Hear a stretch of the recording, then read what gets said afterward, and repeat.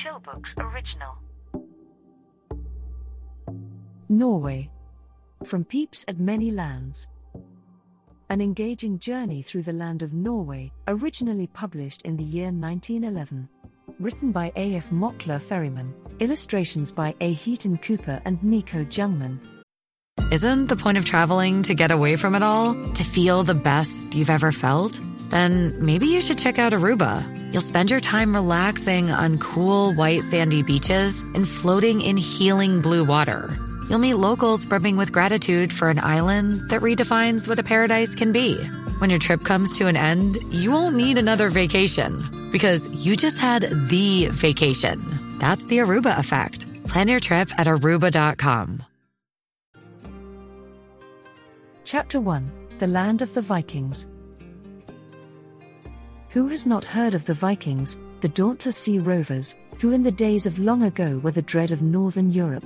We English should know something of them, for Viking blood flowed in the veins of many of our ancestors, and these fierce fighting men came in their ships across the North Sea from Norway on more than one occasion to invade England, but they came once too often, and were thoroughly defeated at the Battle of Stamford Bridge, when, as will be remembered, Harold the Hard, King of Norway, was killed in attempting to turn his namesake, King Harold of England, off his throne. Norwegian historians, however, do not say very much about this particular invasion. They prefer to dwell on the great deeds of another King Harold, who was called Fairhair, and who began his reign some 200 years earlier. This Harold was only a boy of 10 years of age when he came to the throne, but he determined to increase the size of his kingdom, which was then but a small one, so he trained his men to fight, built grand new ships, and then began his conquests.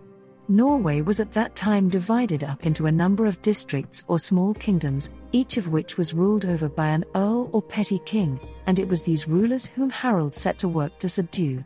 He intended to make one united kingdom of all Norway, and he eventually succeeded in doing so, but he had many a hard fight, and if the sagas, as the historical records of the North are called, speak truly, he fought almost continuously during 12 long years before he had accomplished his task, and even then he was only just 21 years of age.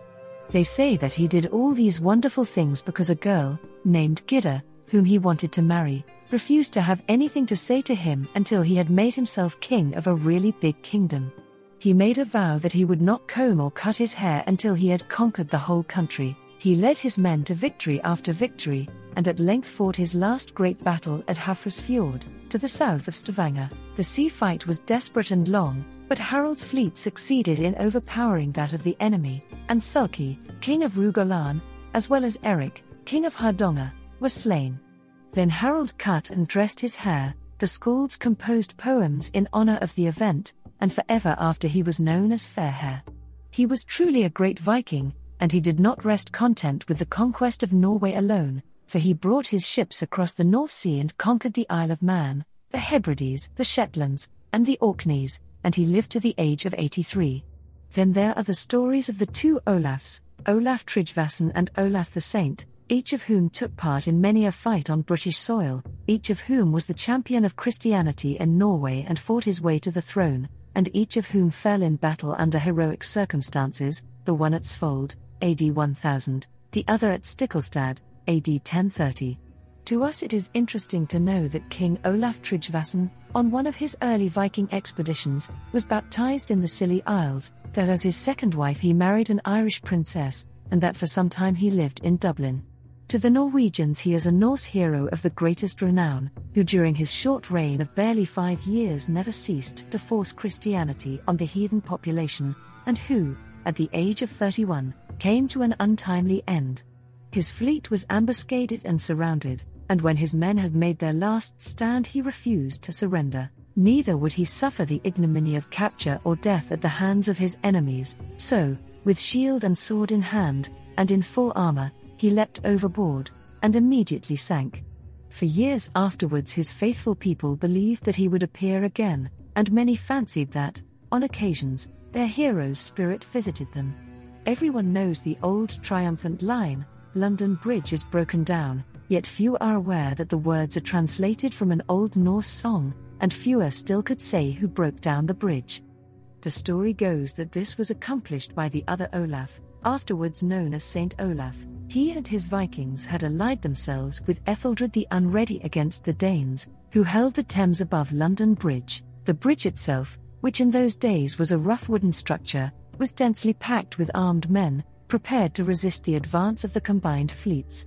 But Olaf drove his stout ships against it, made them fast to the piers, hoisted all his sail and got out his oars, and succeeded in upsetting the bridge into the river, thus securing victory for Ethelred. But that was before Olaf gained the throne of Norway. What he did as king of that country would take too long to tell here. Every district of Norway possesses legends bearing on his visits when engaged in converting the people to Christianity, and describing his powers of working miracles. Everywhere the name of Saint Olaf still remains engraven on the country. His death, however, was that of a soldier, on the battlefield, and the lance which Norway's patron saint carried in his last fight may even now be seen by the altar in Trondheim Cathedral. It was Saint Olaf's half-brother, Harald the Hard, who fell, as we have said, at Stamford Bridge, when attempting the invasion of England in 1066. But all this is history nearly 1,000 years old, and the stirring tales of the Vikings are fully recorded, and may be read in the sagas. 10 centuries have changed the order of things. Today we have, in our turn, become the invaders, albeit full of peace and goodwill, and over the same seas upon which once danced Longship, Serpent, and Dragon, our great ugly, smoky steamers now plough their way. Chapter 2: Modern Norway. Norway over the foam, as it used to be called, is a good land to go to and a beautiful land to look upon. It lies less than 2 days' journey from our shores, so it is easy enough to reach. Away from the towns, and they are not many, everything is picturesque, grand, and majestic, and the country indeed looks, as the people firmly believed of it long ago, as if it might have been the playground of countless giants, who amused themselves by pulling up acres of land, letting the sea into the valleys, and pelting each other with mountains and islands. Thank goodness the giants have disappeared, but if they really did have a hand in fashioning Norway, they are to be congratulated on the result. One of the first things one likes to know about a foreign country is its size. Well, Norway is just a little larger than the British Isles, and that part of it which forms the usual holiday touring ground of British and other people, i.e., from Trondheim to the south, is no larger than England. The remainder of the country consists of a long, narrow strip running up into the Arctic Circle and ending in Lapland in the far north.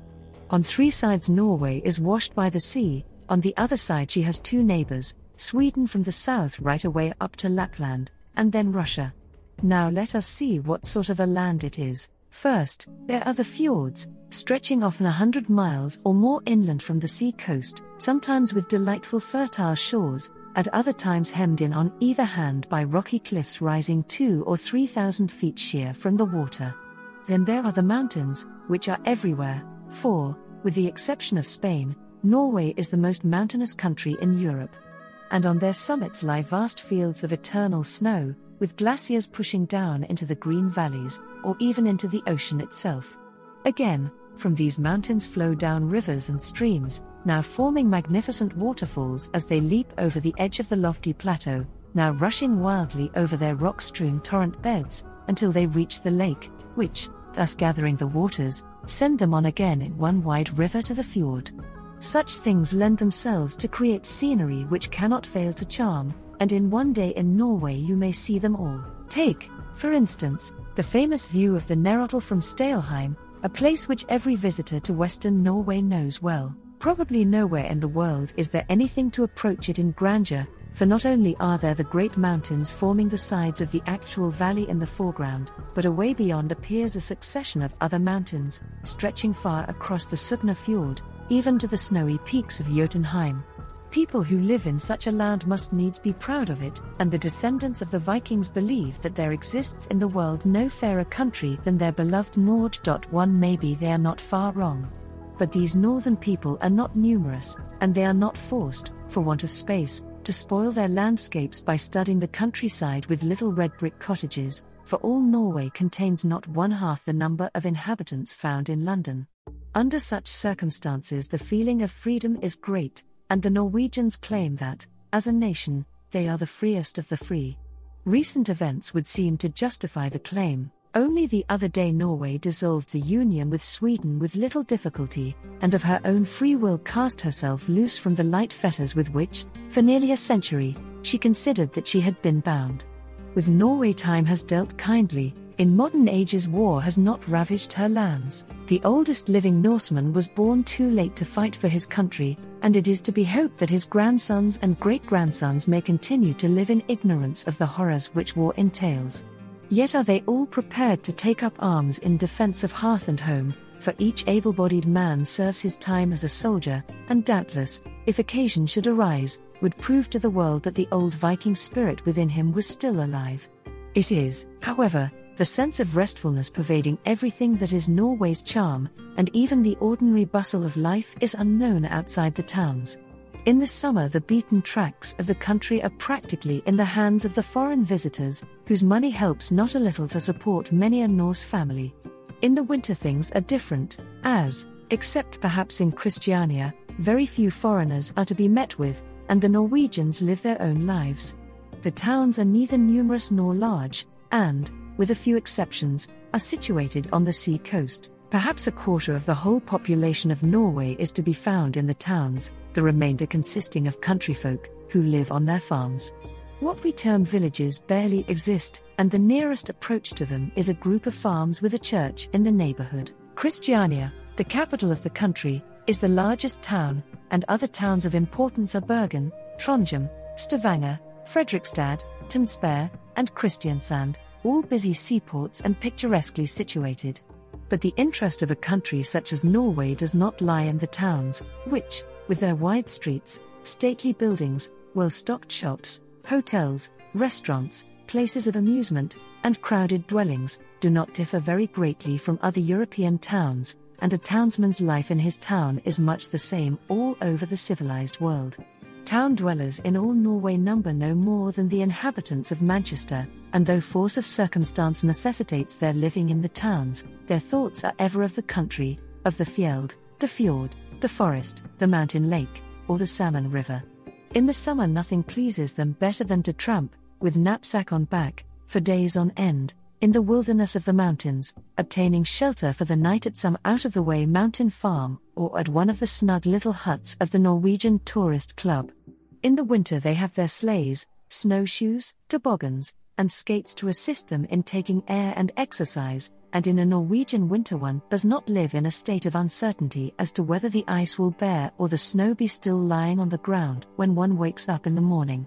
So comfortable has travelling in Norway been made for foreigners that there is no difficulty in going anywhere. There is a railway from Christiania to Bergen, and another from Christiania to Trondheim. There are regular steamers on all the fjords and along the coast, even up to the North Cape and beyond. Wherever there are roads there is a well-appointed service of vehicles and posting stations, and wherever anyone is likely to go by steamer, road, or rail there are hotels. Chapter 3: The People and Their Industries.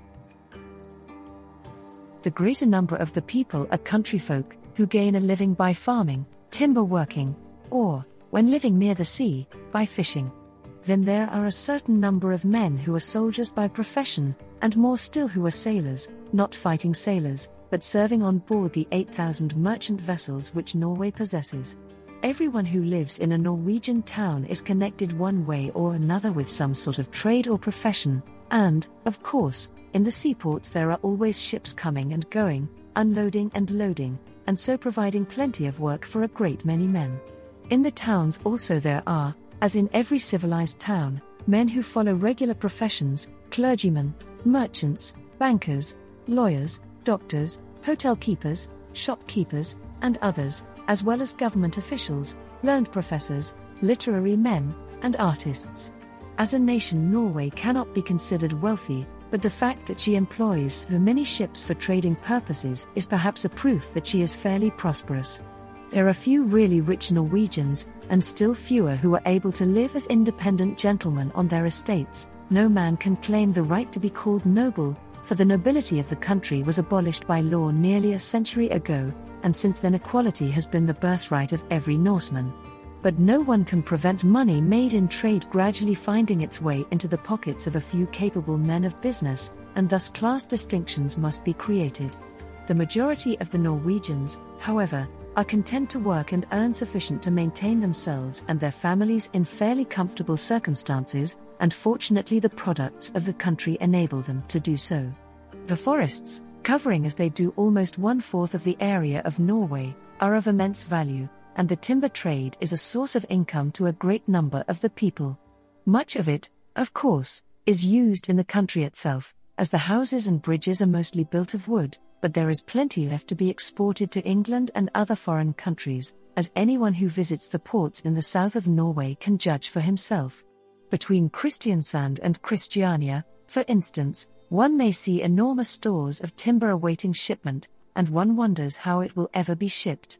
Then, traveling among the forest-clad mountains, one finds the woodman busy with his axe, and the great bare tree trunks being hauled down to the banks of the torrent or river, so as to float on the waters to the low country, and thence even to the sea coast.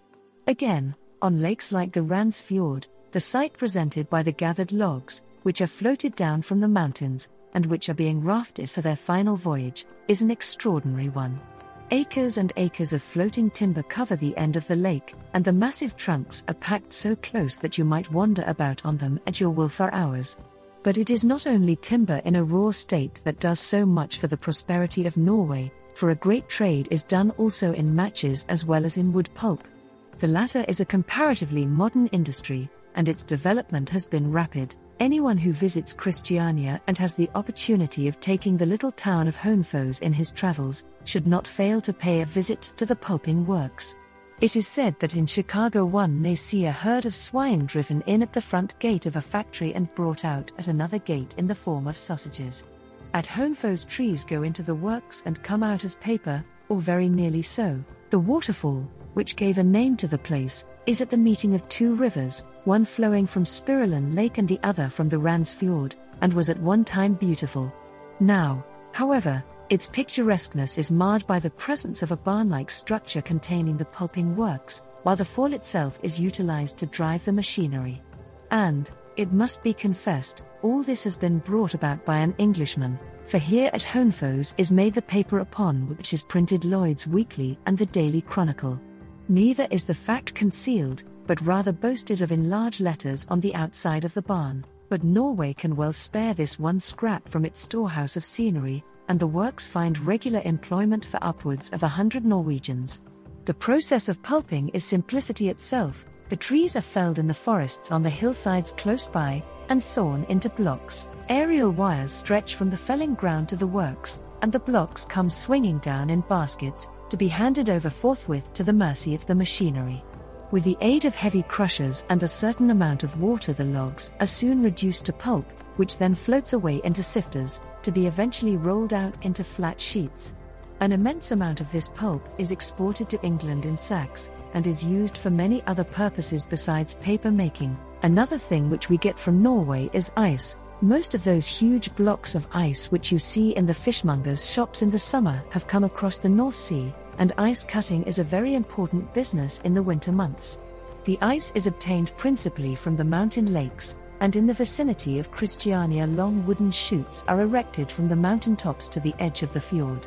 Down these the huge cubes travel, direct from their homes to the deck of the boat, and thus save the cost of overland transport. They are sawn most carefully, the dimensions being about 2 feet each way. Rope handles are then frozen into the blocks for facility of movement, and the cubes are stored in ice houses until the summer, by which time they have lost almost half their original weight. Next to timber, the chief export from the country is fish, including cod liver oil. The great fisheries around the Lofoten Islands on the northwest coast, well within the Arctic Circle, and it is estimated that some 30,000 men and 6,000 boats are engaged in capturing the cod from January to April each year. The fishermen assemble from far and wide, and take up their residence for the season in temporary huts, clustered together on the shores of the islands. The work is arduous as well as dangerous, for storms and heavy seas are a frequent occurrence, and tides and currents among the islands most treacherous. And here, close to the fisheries, is situated the dreaded whirlpool, the maelstrom of renown. But it is the people's living, and in a favorable season they make immense hauls. An ordinary catch for an ordinary day is 500 cod per boat, and a good day will double that number, though in such a case the boat has to make a second trip to bring the fish ashore. A simple calculation will show that millions of cod are landed on the islands every day. Imagine the sight and imagine the smell. The fish are split open and, after the roe and the liver have been removed, hung up on hurdles to dry. Some are sold to the fishing smacks, which come to the islands to buy the fresh fish, and then salt it down in barrels, or take it away to dry elsewhere. Scores of bundles of dried cod, looking like slips of leather, may be seen for the remainder of the year on every wharf in Norway. Who eats it all is a mystery, but it goes to England and Spain in large quantities, and most of us have eaten it on Ash Wednesdays. Cod's roe and liver are probably of more value than the fish from which they are extracted, and there are large factories for making cod liver oil, not only at the Lofoten's, but also at other places on the coast. At Hammerfest, which boasts of being the northernmost town in the world, the whole air is laden with the nauseous fumes issuing from the steaming cauldrons of boiling cod liver oil. The fish trade of Norway is not, however, confined to cod and the Lofoten Isles, for in many other parts fishing is the chief industry of the people, and hundreds of thousands of barrels of salted herrings and sprats leave the country every year, while sardines and anchovies are tinned or potted in the factories at Stavanger and other large seaports. The salmon, also, for which the Norwegian rivers are famous, are brought over to England packed in ice, and well repay the owners of the rivers. Even in the depth of winter a good deal of sea fishing goes on through the ice of the frozen fjords. The fisherman erects a shelter of some kind to protect him from the biting wind, and within view of this he breaks 2 or 3 holes in the thick ice. In each hole his baited hooks are dropped down, the other end of the line being fastened to a simple contrivance of pieces of stick, which begin to waggle when a fish is hooked. On the Christiania Fjord numbers of these sporting fishermen are to be seen at work all through the winter, and judging by the frequency of their visits to their different holes, they must take a quantity of fish. It is cold work, however, sitting and watching for the signal to come from the hole, and one cannot help admiring the men's energy and keenness. It is only natural that, living in a country where fish is so plentiful, the people themselves should be great fish eaters, and the daily fish markets at Bergen and other places on the coast are most interesting sights. As a rule the fish are brought to market alive in half-sunken canoes, towed astern of the fishing boats, and at Bergen all the bargaining is done between the buyers on the quayside and the sellers in their boats. In proportion to the population the variety of occupations in Norway is certainly great, and there are other industries besides those already mentioned.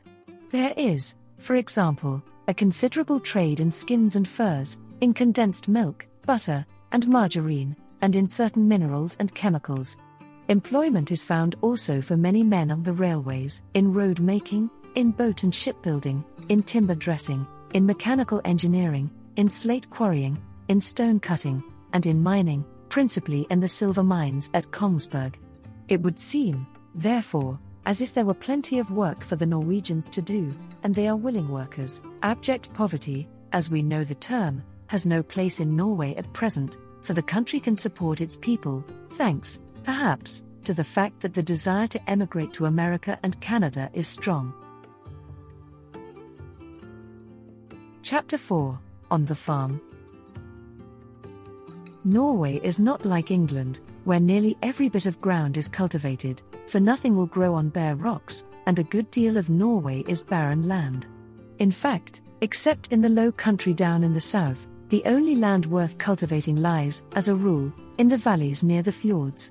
There are situated all the farms, sometimes with small orchards of apples and cherries, but more often with potato plots, a little corn, and a great amount of grassland. As the mountains are always so close at hand, the fields are generally strewn with rocks and boulders, and are very uneven, so haymaking is not easy, and such a thing as a mowing machine would be quite useless. Every blade of grass that can be gathered has to be made into hay, otherwise the ponies and cows would starve in the winter, as they are often snowed up for weeks at a time. Haymaking is, therefore, a great business, and the amount of grass which the Norwegians contrive to scrape off their land is marvelous. At the best of times it only grows to a height of about 6 inches, but scythe and reaping hooks find their way into every nook and corner, and grass that no English farmer would trouble to cut is all raked in with the greatest care. Parties go up the mountain sides to ledges of the cliffs, and onto the tops of the mountains, to make sure that nothing is wasted, the grass being brought down to the farms to be dried. Long wires may be seen stretching from the valleys away up, thousands of feet, to the tops of the mountains, and on these the bundles of grass are tied, to come swirling down to the farmstead. There is no time in the short northern summer to make the hay as we make it, and there is usually so much rain that the grass would never dry at all if left lying on the ground, so long hurdles are put up in positions where they will catch the sun and the wind, and on them the grass is hung up to dry, there remaining until it has made itself into hay. Afterwards it is stored in covered barns ready for winter use. The corn, also, is dried in a peculiar manner. As it is cut, it is made up into small sheaves, a number of these being tied, ears downwards, to a pole planted upright in the ground. This makes drying rapid, and, if wet weather sets in, the rain runs off freely. A field of these wheat stacks has a very odd appearance at a little distance, and near the woods one sees similar, though somewhat larger, stacks of branches and leaves, on which the goats are fed in the winter. Directly the snow has melted off the mountains, the flocks and herds are sent up to the highland pastures, seaters, usually in charge of the younger women and girls of the farm, and there, throughout the summer, the dairy work is carried on. As in all mountainous countries, rich and sweet herbage follows the melting of the snow, and the cows and goats give an abundance of good milk, which is turned into butter and cheese, to be sold or consumed in the winter. Life at the Seater hut, or mountain farm, is healthy and delightful, though much hard work has to be got through each day. Children seldom go to the Seaters until old enough to be able to do real work, but one often sees a girl of 14 or so looking after a flock of goats. She will be out with them all day as they feed on the mountain sides, and will do all the milking. When seen for the first time, this is rather an amusing operation, and decidedly a practical one. The milkmaid seizes a goat, straddles her, with face towards the goat's tail, and, stooping down, proceeds to milk. From a little distance all you see is the goat's hind legs emerging from beneath a blue petticoat, which looks most peculiar, but the children who are too young to spend the summer at the Seaters find plenty to do at home, and they learn almost as soon as they can toddle that there is work for everyone. Quite small boys and girls manage to do a good day's haymaking, and they can row a boat or drive a carriole before they have reached their teens. Such things they regard as amusements, for they have few other ways of amusing themselves, and their one ambition is to do what their fathers and mothers do. In some cases the small farmers move their whole families up to the mountain pastures for the summer, and, in addition to the dairy work, they rent the fishing on some of the mountain lakes, which they net freely. The trout thus caught are split open and salted down in barrels, eventually being sent down to the markets in the towns, where they fetch a good price. And all these peasants possess rifles, and are keen sportsmen, so that when August comes they go in pursuit of the wild reindeer, and lay up a store of meat, which, salted and dried, comes in very handy in the hard times of winter. As a rule the peasants eat very little meat, and what they do eat has probably been smoked and dried and hung up for several months. A good deal of salt fish is consumed, but the principal food is porridge, grode, made of barley, rye, or oatmeal, and eaten generally with sour buttermilk, with the addition of potatoes, when plentiful. White bread is not found far from the towns, and the black, or rye, bread is a heavy compound, a taste for which takes an Englishman some time to acquire. But even that is superior to the fladbrod, which in appearance and consistency resembles old boot leather. The well-to-do farmer lives more sumptuously. He occasionally has fresh meat and fresh fish, and the dried articles nearly every day. He also indulges in cheese, usually of the commoner kind, known as prim, or misost, which is not unlike brown Windsor soap. There are two other native cheeses, but they are considered somewhat expensive luxuries. They are called Gammelost and Pultost, and are made from sour skimmed milk, being afterwards kept in a dark cellar for a year or so to ripen. The latter is the greater delicacy, and is stored, in a sloppy state, in wooden tubs. If you should ever chance to see one of the tubs being produced, do not wait to see it opened, or your nose will never forget it. Verily, winter is the bugbear of the struggling Norwegian countryman's existence. Like the provident ant, he spends the greater part of the summer in laying up for the winter, and he has not only himself and his family to think of, but also his cattle, for if the latter cannot be properly housed and fed, he will be ruined. There are times, however, when he contrives to throw off the constant thought of the future, and when he can enjoy himself thoroughly. Sunday is a day of rest, with possibly a long row across the fjord to church, after which comes a good gossip with the neighbors, and the chance of a feast at a friend's farm. There are also high days and holidays, weddings and christenings, accompanied by plentiful food and drink, as well as by dancing and fiddling. But when the snow covers up the country, the days are none too exciting, though the cattle have to be fed and many odd jobs attended to. Most of the men are handy carpenters, and can make such things as dairy utensils, while the women in many parts weave sufficient cloth to keep the whole family clothed. By the younger men, however, the season is looked forward to as a time of real enjoyment. Then it is that they get out their snowshoes and enter with zest into the grand sport of skiing, or, taking their guns with them, go off on their ski to shoot rooper or hares for the market. Such is the life of the ordinary small farmer and peasant, but down by the fjords and on the beaten track of the foreign tourists, the larger farmer has grasped the situation, and has discovered the value of having more than one string to his bow. So in summer he combines hotel keeping with farming. His farm produce is consumed in his hotel, and if he is fortunate enough to have a salmon river flowing through his land, he can be certain of a good rent for it. Thus the prosperous farmer becomes a person of some importance in the district, and one day, perhaps, a member of the Storthing, or Parliament. Chapter 5: Manners and Customs. The religion of the country is the Lutheran, almost in its original form, for in some matters the Norwegians are most conservative, though not, perhaps, what we would consider a religious-minded people. They are naturally good, honest, and kind, and they take their religion on trust. They pay tithes, and give Easter and Christmas offerings to their clergy willingly, since they regard the priest as a superior person, and hold him in high esteem. He is a man, like his fellows, and farms his own land, which appeals to the people in the country parts. Moreover, he is possessed of learning, and away from the towns he is mainly responsible for the national education. Often the journey to church is long, for the farms lie far apart, and when the church is distant, ponies or boats are brought into requisition for the conveyance of, at any rate, the women and children. Down by the fjord on a fine Sunday morning, the sight of the boats crossing over to a church is a picturesque one, deep laden with men, women, and children. They come one after another, and when they reach the shore, the women take their clean white headdresses and gay kerchiefs out of the compact little tinner, oval chipwood boxes, and finish their toilets before going up to the church. The Norwegian Sabbath begins on Saturday evening and ends at noon on Sunday, after which time the day is spent in simple enjoyment as a true holiday. Then in the evening the boats start for home, and across the still waters one may hear the women singing glees, as often as not to the accompaniment of the fiddle. A wedding causes quite as much interest and excitement in Norway as it does in England, and in the olden time the festivities lasted for a week or more. Nowadays the merry-making has been somewhat curtailed, but the actual ceremony has lost none of its solemnity and little of its brightness.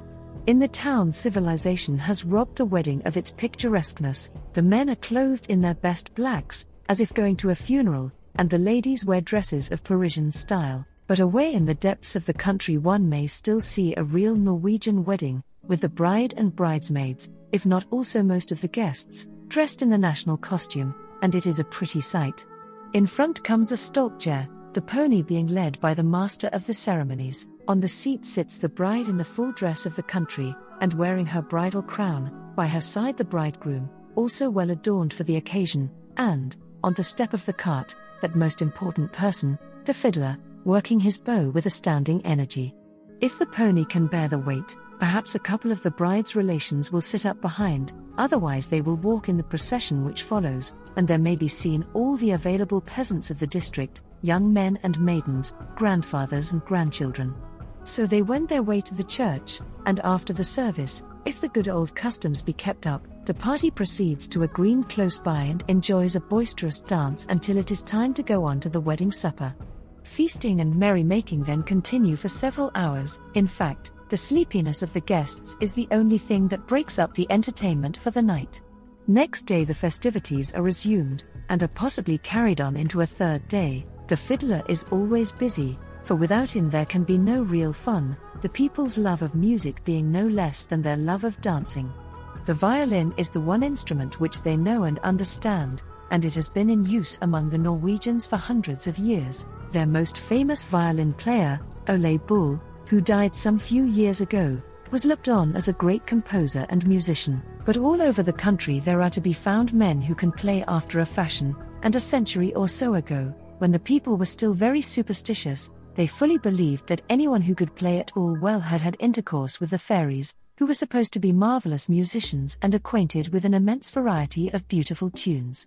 The food provided at a peasant's wedding feast is, of course, something out of the common, and the guests are supposed to bring a present of something good to eat, such as fresh meat, butter, old cream, cream porridge, or cheese, for the ordinary fare of the country folk is, as we have said, of the plainest. With regard to the national costume, mentioned above, it is, unfortunately, a fact that it is gradually disappearing. There are parts, however, where there are no railways, no steamboats, and few tourists, and in such places the people still live much as they did 100 years ago, even the men wearing clothes similar to those worn by their grandfathers and great-grandfathers, and some of these are quaint in the extreme. Perhaps the quaintest dresses are those of the people of Setesdal, a district in the south of Norway, between Kristiansand and Telemarken, and, when properly turned out, the men are quite as dressy as the women. They wear a pair of trousers buttoned with half a dozen silver buttons tight round the ankles, and coming right up to the armpits. Several broad stripes adorn the legs from top to bottom, and the coat takes the form of a curious little cape, richly embroidered with silver, and having sleeves, fastened at the wrists with more silver buttons. Shoes, with buckles, white stockings, and a cut-down tall hat, gaily decorated with ribbons and embroidery, complete the costume. The women wear short skirts, only a little below the knees, of dark blue, with a bright trimming round the bottom, coloured stockings, a bodice laced with silver, and covered with silver brooches and other ornaments, a waistbelt, which is sometimes entirely of metal, a kerchief tied over the head, after the fashion of the bandana of West Indian negress, and on occasions a shawl of many colours. A step farther north, in what is called Lower Telemarken, a similar kind of dress still exists, though the man's waistcoat jacket is of a somewhat different pattern and colour, and the women wear their skirts a trifle longer. On Sundays and great occasions the latter also put on cloth stockings and gloves, embroidered tastefully with trails of flowers. But such dresses as these are not the national costume of Norway. For that we have to go still farther north, to the Hardanger. If an English girl wishes to dress a doll as a typical Norwegian, the clothes would be those of the Hardanger, and they would be these: a dark blue serge skirt, to the ankles, trimmed with black velvet and silver braid, a white chemisette with full sleeves, a red flannel bodice embroidered with white, black, and silver, and glittering with brass saucer-shaped ornaments, and a waistbelt adorned with metal buttons. The effect is neat, bright, and decidedly piquant. The girls plait their fair hair in two long tails, wearing a handkerchief as a headdress, but the married women have a most elaborate coiffure, something of the Sister of Mercy type, consisting of the so-called scout, or hood, and the lin, or forehead band. It takes a considerable time to put on, as the snow-white linen has to be most carefully stretched over a frame, which is first fastened on the top of the head, and then so arranged that the numerous small plaits hang in a particular manner. This is the ordinary headdress, though the country women coming into church on Sundays often wear curious old-fashioned bonnets, which have the appearance of being heirlooms handed down from generation to generation. The men do not dress up to the women. They confine themselves to a rough trouser suit, generally of dark blue, and a black felt hat. Even amongst the older men of the Hardanger one seldom sees the knee breeches and stockings which used to be worn. Chapter 6: School and Play. I am not certain whether Norse boys and girls are very good, or whether they are spoilt. You may travel all day on a steamer with a well-to-do family from the town, or you may live in a farmhouse with a peasant's family for a month, and the chances are that you will never hear the parents say don't. One thing I am sure of, the children who live in the country parts do very much as they please. In the summer they go to bed when they feel tired, sometimes not till nearly midnight, and they are not worried about getting their boots and their clothes wet, because no Norwegian troubles his or her head about such matters.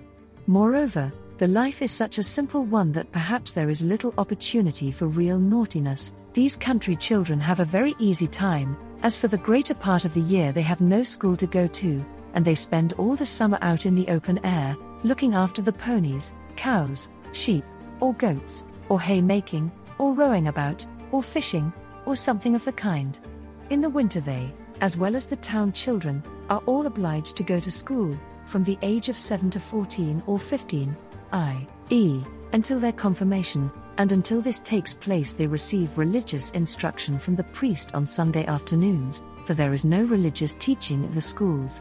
There is a great difficulty about the country schools, because in some districts the farms are miles and miles apart, and it would be quite impossible for the children to walk to school and back in the day. In such districts the government schoolmasters have to go about from place to place, and teach the children in their own homes. If there should be 2 or 3 farms close together, one of the farmers provides a schoolroom in his house, and the schoolmaster lives with him as his guest for a time, and then goes on to another house. But the schoolmasters must give every child 12 weeks schooling in the year. This does not amount to a great deal, only 3 months of school in the year. The wonder is that the children contrive to remember anything that they have learned, with 9 long months in which to forget it. Yet they work hard while they are about it. They are inspected every year, and they are required to pass quite difficult examinations at the end.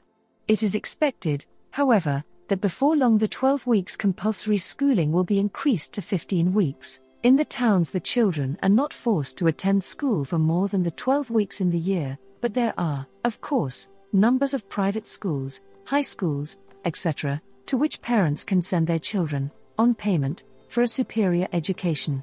And at such schools the work goes on for a much longer period of the year, in fact, all through the year, except for 2 months in the summer and a week at Christmas and at Easter.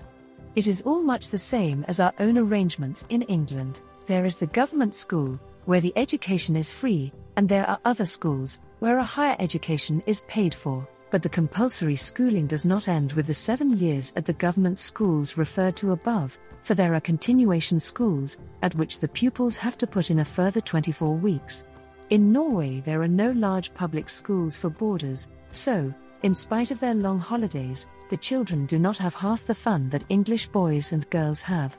There is no cricket, football, hockey, golf, or any game of that sort, and there is not a racket, fives, or tennis court in the land. How then, you will ask, do they manage to amuse themselves? It must be remembered that the winter is much longer in Norway than it is with us, and even if the boys wanted to play football they would not be able to do so, as the ground is covered with snow. At that season they have their various winter sports to keep them busy, skiing, skating, tobogganing, and the like, and they do not require any other games. In the summer, instead of playing cricket, they go for walking tours into the mountains, or they go fishing in the rivers and lakes, or sometimes shooting. Though the Norwegians boast that ball games have been played in the country since Saga times, such games are of the most elementary kind, and would be scorned by any English boy. But for all that the Norse boys are every bit as manly as any other boys, because they enjoy many forms of sport which make them so, and they are strong, because they take plenty of exercise, and have physical drill in their schools. This brings us to other games played by Norwegian children, not the games which are purchased in the shops in Christiania, Bergen, and other towns, but the games which are played without any of the bought things. Of course the girls have dolls and dolls' houses and dolls' tea parties, like the girls of every land, and there are toys of every description in the shops. The peasant children, however, who live far out in the country, never see a shop, and have to provide themselves with things to play with, but it is wonderful what an amount of amusement they can get out of an old bone, or a block of wood, tied to a yard or 2 of string. As a rule their fathers are good hands at carving wood, so toys are easily made for the smaller children, and one finds everywhere such simple toys as wooden dolls, animals, miniature boats, sleighs, and carts. But the real enjoyment of the Norwegian children, at any rate of the girls, is the outdoor game, played when the weather is fine, both in the town and in the country, wherever there are enough children to make a game. To see a bevy of these quaint little girls throwing heart and soul into their games is delightful, and they have scores and scores of different ones. In most of them, dancing and singing play a great part, and the most popular form of game is what is called a ring dance, in which, as the name implies, the players join hands and dance round in a circle. Many of these ring dances have their counterpart in English games, and the tunes and words sung to them are almost similar. Whether we adopted them from the Norwegians, or they adopted them from us, is a matter which will probably never be decided, but several games of this kind are common to all Europe. Blind man's buff, hunt the slipper, and forfeits, for instance, are found nearly everywhere. Here is the Norse version of round and round the mulberry bush, which in some parts is called the washing maid's dance, and in others round the juniper bush. So we go round the juniper bush, the juniper bush, the juniper bush. So we go round the juniper bush early on Monday morning. This is the way we wash our clothes, wash our clothes, wash our clothes. This is the way we wash our clothes early on Monday morning. So we go round the juniper bush, the juniper bush, the juniper bush. So we go round the juniper bush early on Tuesday morning. This is the way we wring out our clothes, wring out our clothes, wring out our clothes. This is the way we wring out our clothes early on Tuesday morning. The washing operations proceed through the next 3 days of the week, with a verse to each day. Thus on Wednesday they hang up the clothes, on Thursday they mangle them, and on Friday iron them. Then on Saturday they scrub the floor, and on Sunday go to church. With each verse the children dance hand in hand round the imaginary juniper bush, singing lustily, and illustrating the different actions of the washing operations. Finally, two and arm in arm, they promenade round, as if going to church, and generally prolong the walk while they sing the last verse a second time. Another very favorite game is Sling Compass, which is perhaps best translated almost literally as scatter compass. It is a rapid game, and full of excitement. The players grasp hands in a circle and gallop round, singing the refrain as they go. Those who would join in Sling Compass must be tolerably quick. 1, 2, 3, and 4, and 5. So comes Sling Compass again. When the counting begins, the players let go hands, and, clapping to the tune, spin round separately until the word 5 is reached, when they should be in position ready to join hands again and continue to gallop round in the original circle. The aim of the game is to keep things going until the verse has been sung 3 times, but, of course, the players often become giddy and lose their places. There is not space to describe more of these ring dances here, but there are many of them, and a great many which our English children would do well to adopt. Our good old street game of hopscotch you may see played almost anywhere in Norway under the somewhat curious name of Hop in Paradise, while in some parts Cat's Cradle, though a milder form of amusement, is quite popular, and a large variety of figures is known. Then the girls are very fond of dressing up as brides, with crowns and all, and having a mock wedding, with its accompanying procession and dancing. Above all things they love dancing, and their fathers and grandfathers play the fiddle for them for many an hour of a winter's evening, while the mothers sing nursery rhymes to the smaller children. And, as with the games, these jingles are more or less the same as our own. They have "This is the house that Jack built," with the malt, and the rat, and everything, only that they prefer the name Jacob to Jack. They have "Fly away, Peter, fly away, Paul," and the baby on his mother's knee has the joy of being shaken about to "This is the way the farmer rides, bumpety bumpety bump." Chapter 7. Some Fairy Tales. Norwegian children are just as fond of fairy stories as are any other children, and they are lucky in having a great number, for that famous storyteller, Hans Christian Andersen, was a Dane, and as the Danish language is very like the Norwegian, his stories were probably known in Norway long before they were known in England. But the Norwegians have plenty of other stories of their own, and they love to sit by the fire of burning logs or round the stove in the long winter evenings and listen to them. Of course, they know all about people like Cinderella and Jack the Giant Killer, but their favorite hero is called by the name of Askepot, who is sometimes a kind of boy Cinderella and sometimes a Jack the Giant Killer. The following are 2 stories which the little yellow-haired Norse children gloat over. Once upon a time there was a man who had been out cutting wood, and when he came home he found that he had left his coat behind, so he told his little daughter to go and fetch it. The child started off, but before she reached the wood, darkness came on, and suddenly a great big hill giant swooped down upon her. "Please, Mr. Giant," said she, trembling all over, "don't take me away tonight, as father wants his coat, but tomorrow night, if you will come when I go to the stable to fetch the bread, I will go away with you quite quietly." So the giant agreed, and the next night, when she went to fetch the bread, he came and carried her off. As soon as it was found that she was missing, her father sent her eldest brother to look for her, but he came back without finding her.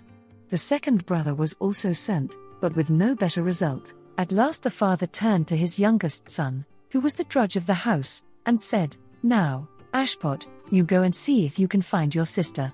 So away went Ashpot, and no sooner had he reached the wood than he met a bear. "Friend bear," said Ashpot, "will you help me?" "Willingly," answered the bear, "get up on my back." And Ashpot mounted the bear's back and rode off. Presently they met a wolf. "Friend wolf," said Ashpot, "will you do some work for me?" "Willingly," answered the wolf. "Then jump up behind," said Ashpot, and the three went on deeper into the wood. They next met a fox, and then a hare, both of whom were enlisted into Ashpot's service, and, mounted on the back of the bear, were swiftly carried off to the giant's abode.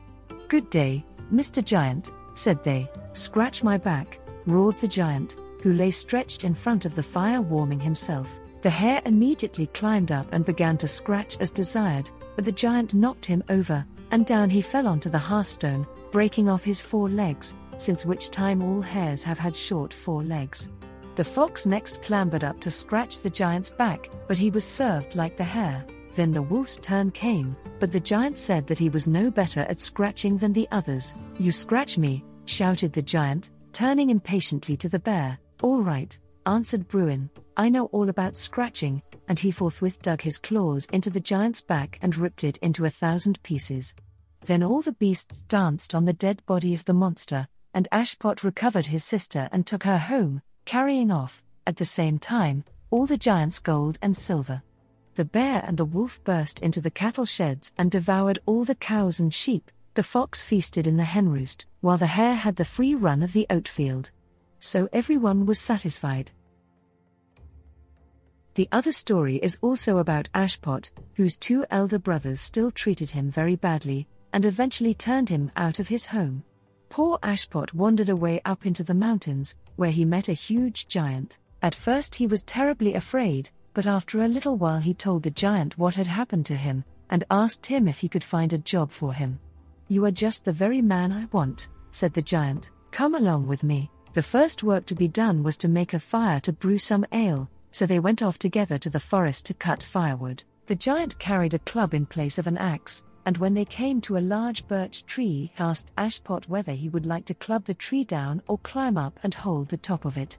The boy thought that the latter would suit him best, and he soon got up to the topmost branches and held on to them. But the giant gave the tree such a blow with his club as to knock it right out of the ground, sending Ashpot flying across the meadows into a marsh.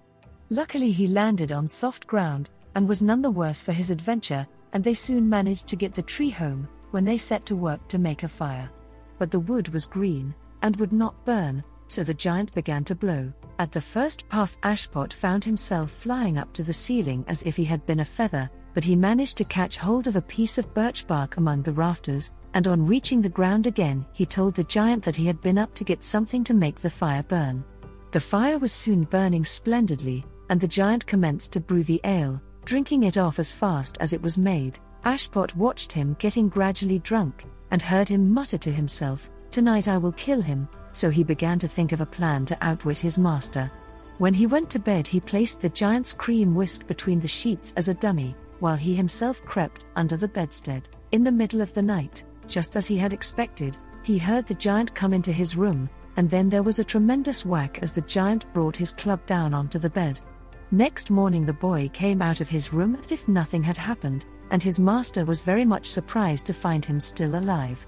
"Hello," said the giant, "didn't you feel anything in the night?" "I did feel something," said Ashpot, "but I thought that it was only a sausage peg that had fallen on the bed, so I went to sleep again." The giant was more astonished than ever, and went off to consult his sister, who lived in a neighboring mountain, and was about 10 times his size. At length it was settled that the giantess should set her cooking pot on the fire, and that Ashpot should be sent to see her, when she was to tip him into the cauldron and boil him. In the course of the day the giant sent the boy off with a message to his sister, and when he reached the giantess's dwelling he found her busy cooking. But he soon saw through her design, and he took out of his pocket a nut with a hole in it. "Look here," he said, showing the nut to the ogress, "you think you can do everything. I will tell you one thing that you can't do. You can't make yourself so small as to be able to creep into the hole in this nut." "Rubbish," replied the giantess, "of course I can," and in a moment she became as small as a fly, and crept into the nut, whereupon Ashpot hurled it into the fire, and that was the end of the giantess. The boy was so delighted that he returned to his old tyrant the giant and told him what had happened to his sister. This set the big man thinking again as to how he was to rid himself of this sharp-witted little nuisance. He did not understand boys, and he was afraid of Ashpot's tricks, so he offered him as much gold and silver as he could carry if he would go away and never return. Ashpot, however, replied that the amount he could carry would not be worth having, and that he could not think of going unless he got as much as the giant could carry. The giant, glad to get rid of him at any cost, agreed, and, loading himself with gold and silver and precious stones, he set out with the boy towards his home. When they reached the outskirts of the farms they saw a herd of cattle, and the giant began to tremble. "What sort of beasts are these?" he asked. "They are my father's cows," replied Ashpot, "and you had better put down your burden and run back to your mountain, or they may bite you." The giant was only too happy to get away, so, depositing his load, which was as big as a small hill, he made off, and left the boy to carry his treasure home by himself. So enormous was the amount of the valuables that it was 6 years before Ashpot succeeded in removing everything from the field where the giant had set it down, but he and all his relations were rich people for the rest of their lives. Does Monday at the office feel like a storm? Not with Microsoft Copilot. That feeling when Copilot gets everyone up to speed instantly? It's sunny again. When Copilot simplifies complex data so your teams can act, that sun's shining on a beach. And when Copilot uncovers hidden insights, you're on that beach with your people, and you find buried treasure. That's Microsoft Copilot. Learn more at Microsoft.com/AI for all. Chapter 8: The Hardanger Fjord. All that is grand, all that is beautiful, will be found in the Hardanger, the smiling Hardanger, as the Norwegians themselves call it, and even if an English visitor went nowhere else, he would have seen typical Norwegian scenery of every possible kind. The easiest way to go there is from Bergen, and most people bent on a tour in Norway make a start either from Christiania or from Bergen. Bergen itself claims to be the most beautiful town in the country, and it really is a lovely spot, with its old wooden houses all around the harbour, full of picturesque shipping, and with its amphitheatre of bold mountains rising upwards almost from the centre of the town. But Bergen has its drawbacks, and the principal one is that it rains every day, or nearly every day. To reach the Hardanger from Bergen, and to go from one end of the fjord to the other, you take a passage in one of the comfortable little local steamers, and you begin your journey early in the morning. It is a very pleasant way of travelling, as you sit on deck all day and enjoy the scenery, and only go down to the saloon at meal times. If you do not wish to go all the way to the very end of the fjord, there are numbers of pretty little places where you can break your journey. But if you like, you can travel throughout the day and finish up late at night at Odda, or at Vik-Eidfjord, each of which is at the head of a branch of the Hardanger Fjord.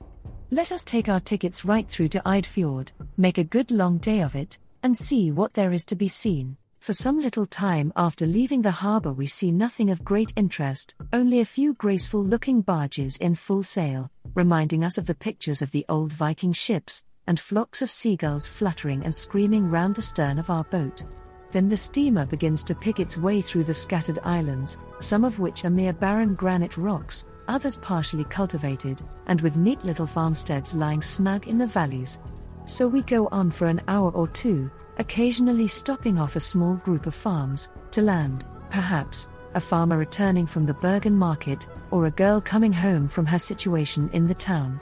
Presently we come alongside a pier under an overhanging cliff, and we see the name of the place written up on a board, just like the name of a railway station. This is Goddesson, a favorite holiday haunt of the Bergen people. It is not a town or even a village, but just a chalet-like hotel of 2 or 3 buildings, standing on the side of a fir-clad hill, in the midst of a fairyland of creeks and wooded islets, as pretty a spot as one could wish to see. Now we are nearing the Hardanger Fjord. We pass through the narrow straits known as the Loksund, and we enter the fjord. Glorious and ever-changing views open out before us, as hour after hour the steamer passes from one small station to another, dropping a mail bag, and perhaps a passenger or 2. We pass farms lying close to the shore, the wooden houses being in many cases painted red or white, and thus forming a brilliant contrast to the blue-black mountains and dark green forests which rise up behind them. We see every now and then a clean white wooden church, and, away up on the mountain sides we can discern tiny specks, which, we are told, are the Sita dwellings. Sometimes the steamer is out in the middle of the fjord, which, in parts, is 5 miles or more in width, but at other times we find ourselves close into a rocky precipice, and wondering how it will be possible to avoid grounding.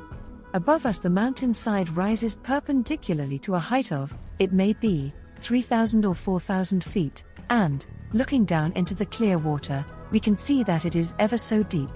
As a matter of fact, the chart tells us that hereabouts it is a little more than 2,000 feet in depth. Soon we reach the bay in which is Roosendaal, where one could spend a very pleasant week or so, with trout fishing to be had in the streams and lakes, and mountain walks up to the edge of the great Fogefoss snowfield.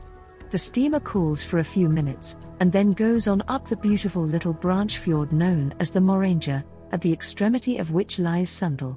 The scenery here is delightful, and especially so at the spot where the Bondes Valley is seen stretching down to the fjord. Halfway up the valley a round-topped mountain appears to bar the way, and farther off a blue-grey glacier, the Bondes Bree, is seen falling from the white snowfield, and choking the head of the vale. Those who have the mind to do so can wander up to the glacier, sleep the night at a seater, and on the following day hire a sleigh, and career for miles over the vast field of perpetual snow, right across the headland to Odda. And great is the joy of plunging suddenly, on a hot August day, into the depths of winter. But our steamer does not stay here long, only long enough to put some Norwegian passengers on shore, and take fresh ones on board. This occupies some time, however, for Norse people, and especially the ladies, refuse to be hurried. It is amusing to watch them starting on their travels. All their friends come to see them off, although it is quite possible that the traveller is only going to the next station on the fjord, not a dozen miles away. Each friend bears some small package, a pot of cranberry jam, a basket of apples or cherries, a bag of cakes, or something of that kind. The gaily painted wooden trunks and the tiners are stowed away on board, and then the farvels commence, with kisses and handshakes, and pats on the back, and many last words until the bell rings for the steamer's departure, when a lady passenger suddenly discovers that she has left something behind. The wildest confusion follows, and away run all the friends to fetch it from the house, returning just in time. Then the goodbyes begin again, and as the steamer finally departs, everyone shouts, "Farvel, farvel, farvel." Frequently and rapidly, hats are raised, and handkerchiefs continue waving until the boat can no longer be seen. Returning down the Moranger Fjord, we steam out across the main fjord, and early in the afternoon call at several small places on the northern shore, Barkey, Vikings, Nordheimsund, each with its spruce hotel, enticing the traveller to loiter and explore the country in the neighbourhood. A little later we enter the Fiksensund, a narrow branch fjord, and a wonder of wonders. For a distance of 7 miles it wends its way amongst the mountains. In places the precipitous hillsides are within 100 yards of each other, and in no part is this extraordinary fjord arm a third of a mile in width. For thousands of feet sheer out of the water rise the bold walls of granite, with here and there a ledge thickly wooded with fir and birch. It looks as if the mountains had been torn asunder to admit the sea, and local legends say that a spiteful giantess did this and many other nasty things in the Giant Age. Halfway up the fjord the steamer fires a gun, so that the passengers may hear the echo, and the sound comes back time after time from every nook and cranny. At the end is Botnen, with a road running away north to other farms, and eventually to the railway from Bergen to Vossevangen. Again we return to the main fjord, and before long enter the Gravensfjord, wherein lies Ida, a kind of junction of the steamer routes, and a very touristy place, as there is a good driving road to Voss.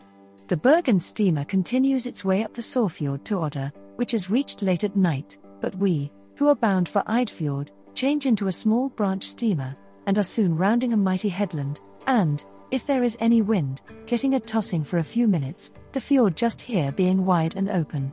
The head of a seal may occasionally be seen bobbing up and down, and large flocks of duck are always swimming about at a respectful distance from the steamer. And what a view we have across the expanse of water! The never-ending mountains stretch away one behind the other, to be crowned in the distance by the dazzling white snowfield, lighted up by the fast-sinking sun. And when the sun goes down, the scenery, as we steam on, changes each moment. In the twilight the granite cliffs stand out black and uninviting, and the country looks cold and grey. It may be that we are tired of the long journey, for with the growing darkness comes the feeling that something to eat and bed would be pleasant things. Then the steamer's whistle makes us spring to our feet, and, peering ahead, we see lights on the Vik jetty and in the hotel close by. In a few minutes we are in Nesheim's comfortable dining room, enjoying our well-deserved supper after a day of days on Norway's most glorious fjord. Chapter 9. A glimpse of the Fjelds. Fjeld weather is the Norwegian term for fine, warm, bright days. It implies that the weather is suitable for a tour on the mountains. But, alas, it is not the weather that is always encountered there, for even in the summer the climate of the high plateau is ever varying, and though there may be a long spell of fine, hot weather, with a glorious crisp air, yet at any moment a change of the wind may bring a week of soaking rain, sleet, possibly snow, and a fall of temperature by 20 degrees. That is no time for the Fjelds, and the traveller is better off in a fjordside hotel. Given fine weather, there is no more splendid touring ground than the highlands of Norway, where, at a height of anything up to 4,000 or 5,000 feet above the sea, stretch thousands of square miles of wild and uninhabited moorland, cut up with numerous large lakes, and clothed only with a dwarf vegetation. Such parts usually lie off the beaten track, and to reach them means an expedition, heavy, uphill walking for 2 or 3 days, with the baggage carried on the backs of ponies. If you were going to undertake an expedition to these high fjelds, you would probably make a start from the lowlands by following some well-worn track leading to a seater. In 9 cases out of 10 the track will be running by the side of a river, at first wide and flowing lazily through the valley, but soon narrowing, until its upper waters become a rushing mountain torrent, swishing between mighty boulders. After a while you find that the path gradually begins to ascend by zigzags up the mountain side, and the scenery, whenever you pause to look down, is magnificent. In time you reach the upland pastures, with here and there a seater dwelling, and this is the end of the first stage of your journey, for you probably will have climbed some 2,000 feet and walked a dozen miles or more. Thus you will be glad enough to accept the hospitality offered to you by the simple peasants. All these seater huts are much alike, though, of course, they vary in size and in the way in which they are fitted up, but as they are only occupied during the summer months, luxurious fittings are not considered a necessity. The outer walls are constructed of fir trunks, let into one another at the corners on the log hut principle, and the interior is lined with boarding. In some parts, however, where timber is scarce the buildings are of stone. The roof consists of rough planks, on which is placed a layer of birch bark to fill in the cracks, and on the top, again, are laid sods of earth to a thickness of about a foot. Grass and weeds soon cover the roof, binding it together and keeping the rain out. The door opens into a dark hall or chamber, which serves as a receptacle for rubbish of all kinds, fishing nets, tools, skins, empty milk pans, and the like, and in the corner is a roughly built fireplace for boiling the milk and for cooking. On one side of this hall is the door into the sole living apartment, which possesses a window at one end, and against one of the side walls a couple of bunks, wherein 3 or 4 dairymaids sleep. Sometimes there is a separate room, or even a detached hut, for the dairy work, but there is generally only the one room, the milk being set in large, shallow wooden vessels on a number of shelves fixed against one of the walls. Everything is scrupulously clean, and the cattle women are working hard all the long daylight hours. Periodically a man from the farm in the lowlands comes up to the seat with a couple of ponies and takes down butter and cheese, and such visits are the only excitement in seater life. If you have time to linger here for a day or two, you will be made welcome, and you will find plenty to interest you. The views down into the deep valleys and away to the fjords in the distance are always delightful, and there may be a stream with pools holding trout worth trying for.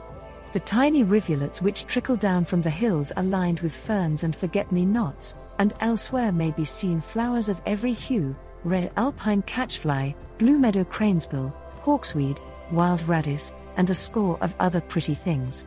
But the greatest joy of all is the sight of a wide marsh covered with the delicious multber, whose luscious, yellow fruit and gold-red leaves brighten the countryside. This is the cloudberry, found in Scotland and in the north of England, and to come on a stretch of this fruit after a long, hot walk is a thing worth living for. Besides this best of all Norse wild fruits, the fjells produce many excellent berries, such as crowberries, whortleberries, marsh whortleberries, bearberries, dewberries, cranberries, and others. The children of the country parts all over Norway spend much of their time in feasting on these little fruits, and during the summer and autumn months their hands and faces are generally well stained with the dark juice. Upwards, beyond these pleasant pastures, when you have left behind the last cedar shanty and the last thicket of birches, you reach a world where, except for the scattered tourist club huts and their summer caretakers, you cannot count on coming across either dwelling or human being. Wandering far afield, you may meet a couple of Lapps with their herd of reindeer, and down by one of the tarns you may chance on a rough stone shelter, inhabited for the time being by 2 Norwegian fishermen, whose nets are laid in the mountain lake. All over this lofty wilderness the snow lies deep for several months of the year, but as soon as it begins to thaw it disappears rapidly, when, as in Switzerland, nature's garden immediately blossoms forth in all its glory. It must be confessed, however, that the carpet of alpine flowers on the Norwegian highfjells cannot compare with that of Switzerland. On the great mountain plateau of Norway everything gives way to the lichen-like reindeer moss, and the flowers are merely in patches, or growing in masses only in those swampy parts where the moss does not thrive. The fjells furnish a recreation ground for the Norwegian townsman. There he can lead the life that he loves best, and 1 week of the wilds will set him up for the remainder of the year. Even though he cares nothing for shooting or fishing, the sense of freedom as he does his daily tramp delights his soul, and his wife or his sister as often as not will accompany him, for the Norwegian ladies are brave walkers, and know how to rough it. But the majority of Norsemen are good sportsmen and good fishermen, and in most seasons there are plenty of fjellruper to be shot and good hauls of trout to be made in the mountain lakes and connecting streams. But what is the country like up here on the very summit of everything? It is called a plateau, but that does not mean that it is absolutely level, for, as a matter of fact, there is no part of it level enough to be made into a football ground. It is all up and down, and every here and there are low hills, with occasionally great prominent, rounded mountaintops, rising to a height of 500 or 600 feet above the plateau. Then there are chains of lakes, often several miles in length, acres of swampy ground in every direction, shallow ravines filled with a jumble of rocks and boulders, and constant sand mounds, partly overgrown with grass and dwarf juniper. And up here are the snowfields, about which we shall have more to say presently. It is all weird and wild and wonderful, and if there be no wine the silence is intense, and only broken by the bark of an Arctic fox from some rocky hillside or by the plaintive call of a golden plover. Why, it may be asked, should anyone wish to go to such a desolate place, only to shoot or to fish, to gather in a store of the purest air in the world, or perhaps to enjoy a period of calm and quiet solitude, world-forgetting, by the world forgot? Chapter 10, Wild Nature, Beasts. In a country like Norway, with its vast forests and waste moorlands, it is only natural to find a considerable variety of animals and birds. Some of these are peculiar to Scandinavia, some, though only occasionally met with in the British Isles, are not rare in Norway, whilst others, more especially among the birds, are equally common in both countries. There was a time when the people of England lived in a state of fear and dread of the ravages of wolves and bears, and the Norwegians of the country districts even now have to guard their flocks and herds from these destroyers. Except in the forest tracts of the far north, however, bears are not numerous, but in some parts, even in the south, they are sufficiently so to be a nuisance, and are ruthlessly hunted down by the farmers. As far as wolves are concerned, civilization is, fortunately, driving them farther afield each year, and only in the most out-of-the-way parts are they ever encountered nowadays. Stories of packs of hungry wolves following in the wake of a sleigh are still told to the children in Norway, but they relate to bygone times, half a century or more ago, and such wild excitements no longer enter into the Norsemen's lives. Yet less ferocious animals give the people trouble enough, and amongst these may be mentioned the lynx and the wolverine, or glutton, each of which will make his supper off a sheep or a goat if he gets the chance. Of the two, the lynx is perhaps the worst poacher, and his proverbial sharpness renders him difficult to catch, not so the glutton, who, if he succeeds in crawling through a hole in the fence of a sheepfold, stuffs himself so full that he cannot get out again. I think that most of us would rather be called lynx-eyed than gluttonous, and certainly a lynx is a much handsomer beast than a glutton. With the exception of the rabbit, all our English animals are found in Norway: the badger, fox, hare, otter, squirrel, hedgehog, polecat, stoat, and the rest of them. But besides these there are little Arctic foxes and Arctic hares, with bluish-grey coats in the summer and snowy white ones in the winter. This change of color is a provision of nature, rendering these particular animals, and some birds also, almost invisible among the snows. The ermine is another instance of this. In summer he is just an ugly little brown stoat, but in winter he comes out in pure white, with a jet-black tip to his tail, a skin worth a lot of money. Of all these small Norwegian animals, perhaps the most interesting is the lemming, who, for some reason best known to himself, does not trouble to put on a white coat in the winter, but keeps to his stripy jacket all the year round. He lives everywhere, up on the mountains and down in the valleys, and is hardly as large as an ordinary rat, but woe betide the dog that brings him to bay, for if he finds his road to escape barred, he will sit up and fight to the death, and he knows how to bite. Yet he would much rather run away if he could, as in ordinary life he is quite peacefully inclined, and feeds on nothing more than grass and herbs and roots. But there is a peculiarity about the lemming which makes the country folk of Norway more afraid of him than of any other animal. In most years you may wander about the country for weeks and never see a lemming, but occasionally there comes what is called a lemming year, when more young lemmings are born than usual, and then the trouble begins. They eat up everything round about their homes, and they begin to wander in search of food in packs of thousands, like swarms of locusts. The farmers try to destroy them, but they soon give up the attempt, as for days and days the lemmings come on in great waves, eating up the grass and the crops wherever they pass. Except the sea, nothing will stop them when once they have made a start. They come down the mountain sides, swim the rivers and streams, rush through the forests, and, eating as they go, devastate the farmlands. They do not wander hither and thither, but keep to the same direction straight ahead, until they eventually reach the sea. Whether they think that it is only another river to be crossed, or whether they think that they have done enough damage for one lifetime, nobody knows, but into the sea they all plunge madly, and, of course, are soon drowned. This, however, does not end the nuisance, for thousands of them die as they sweep over the country, leaving their dead bodies to poison the water, and thus making the people ill with what they term lemming fever. So the pretty little lemmings are on occasions more to be dreaded than are even bears and wolves, but fortunately lemming years do not come round very often, and the whole country is not visited by the pest at the same time. They made their last big raid in several districts in 1902, and they may come swarming down from the mountains again any summer. I must now say something about the wild animals which are helpful to the people in that they provide them with food and bring money to their pockets. Foxes and other fur-bearing animals will always fetch good prices. There are also the hares, especially the white ones, which are shot and snared in winter time in great quantities, and sold all over Europe. You may see them hanging up in the poulterers' shops in London. Then there is that huge beast, the elk, almost as big as a small horse, who roams about the forests like his Canadian brother, the moose, and is hunted and shot for his flesh, skin, and massive flat horns. Red deer there are also in some parts of Norway, but the animal of greatest interest is undoubtedly the reindeer. Up on the Great Mountain Plateau there are still plenty of wild reindeer roaming about in large herds, and numbers of them are shot every autumn by the farmers, who sell the skins and dry the meat to be eaten in the winter months. It is, however, the so-called tame reindeer which are so invaluable to the people of the north. Without them it would be difficult, if not impossible, for the Laplanders to exist, and without them thousands of Norwegians would be poor indeed.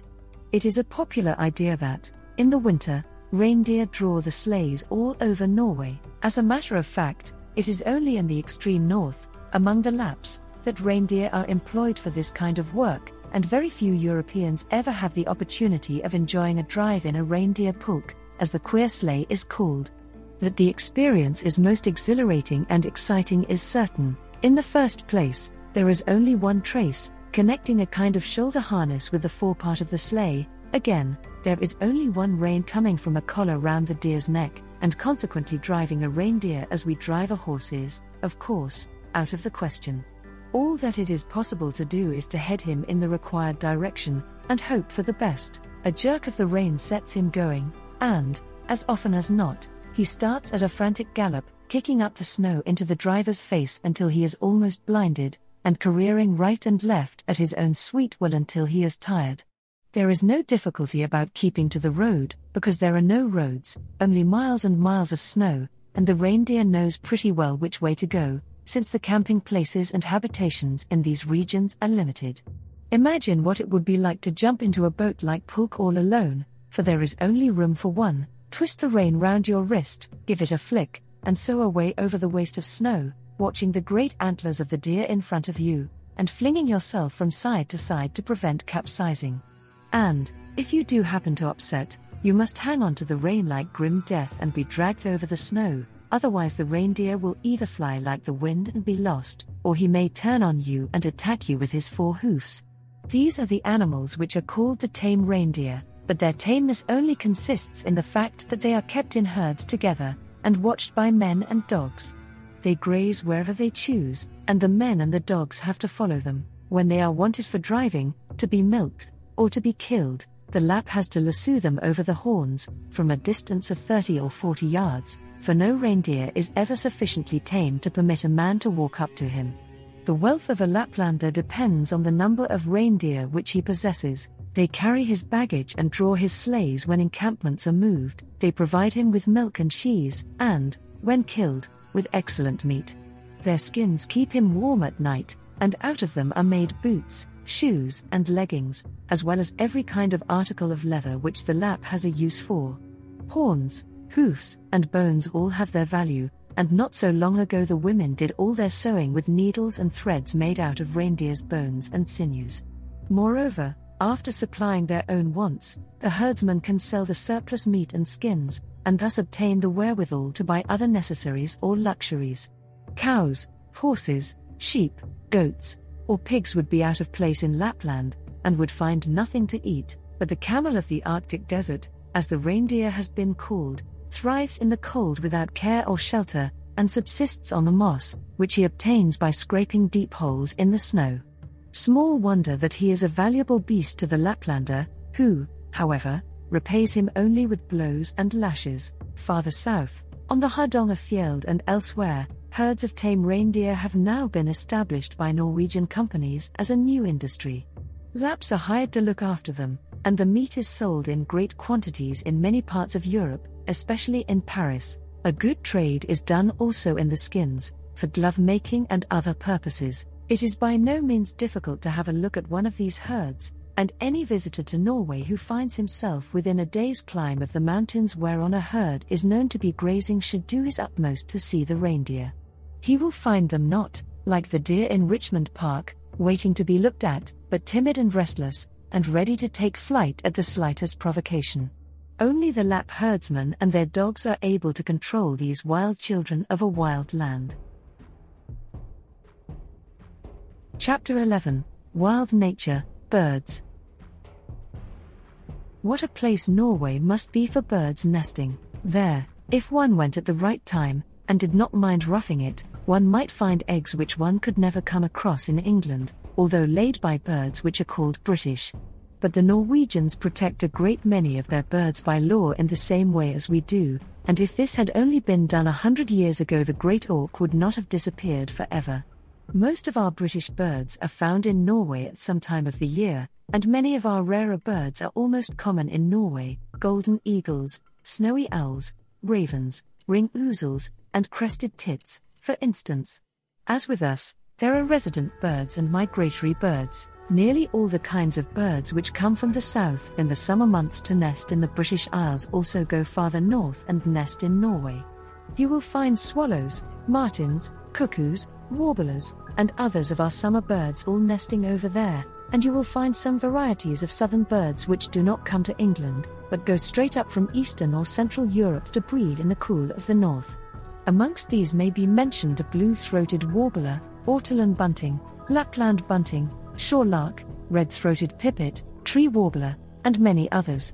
Then there are birds which are common enough in England in the winter, but which mostly go away to Norwegian breeding grounds, such as geese, ducks, woodcock, and snipe, wild bramblings, fieldfares, and redwings are birds of the north, and never nest in Great Britain. Besides these, there are a certain number of birds which have no claim to be termed British, and which are found in Norway all the year round: the nutcracker, several kinds of woodpecker, the rooper, the game bird of the country, and others. And, on the other hand, some of our common resident birds migrate from Norway in the winter. The house sparrow is as much at home in Norway as he is in every other land, but in winter he sticks close to the habitations, and were it not for the fact that the people are bird lovers, sparrows would have a poor chance of picking up a living at this time of the year. Towards the end of autumn it is a general custom to erect near the house a sheaf of corn on a pole, so that the small birds may have something to eat when the hard weather comes. And the ceremony of putting up the pole is made the occasion for a feast for the children. They are thus not likely to forget the birds, and even in the towns one sees these bundles of corn hanging outside the windows. It is, perhaps, a little disappointing to find that robins in Norway are not associated with Christmas, but the fact remains that they are not brave enough to risk starvation, and though a few of them are said to stay in the country, the bulk of them leave in September. But the wren takes the place of the robin as far as tameness and impertinence are concerned, as in winter he attaches himself to the peasant's cottage and makes himself quite at home, being known either as Peter of the afternoon or as Tommy round the house. Magpies also are great favourites with the country people at this season, as they become quite tame, and hop in and out of the cottages. They are regularly fed, and no one would dream of molesting them. The Norwegians have several quaint old legends connected with some of their birds. This is the story of the gold crest, known in Norway as the Bird King. Once upon a time the golden eagle determined to be publicly acknowledged as king of the birds, and he called a meeting of every kind of bird in the world. As many of the birds would come from tropical countries, he appointed a day in the warmest month, and the place he chose was a vast tract called Gronfjeld, where every species of bird would feel at home, since it bordered on the sea, yet was well provided with trees, shrubs, flowers, rocks, sand, and heather, as well as with lakes and rivers full of fish. So on the morning of the great congress the birds began to arrive in a steady stream, and by noon every description of bird was represented, even the ostrich, though how he contrived to cross the seas the story does not say. The eagle welcomed them, and when the last hummingbird had settled down he addressed the meeting, saying that there was no doubt that he had a right to demand to be proclaimed their king. The spread of his wings was prodigious, he could fearlessly look at the sun, and to whatever height he soared he could detect the slightest movement of a fly on the earth. But the birds objected to him on account of his predatory habits, and then each in turn stated his own case as a claimant for the kingship. The ostrich could run the fastest, the bird of paradise and the peacock could look the prettiest, the parrot could talk the best, the canary could sing the sweetest, and every one of them, for some reason or other, was in his own opinion superior to his fellows. After several days of fruitless discussion it was finally decided that whichever bird could soar the highest should be, once and for all, proclaimed king. Every bird who could fly at all tried his best, and the golden eagle, confident of success, waited till last. Eventually he spread his wings, and as he did so an impudent little gold crest hopped, unbeknown to his great rival, onto his back. Up went the eagle, and soon outdistanced every other bird.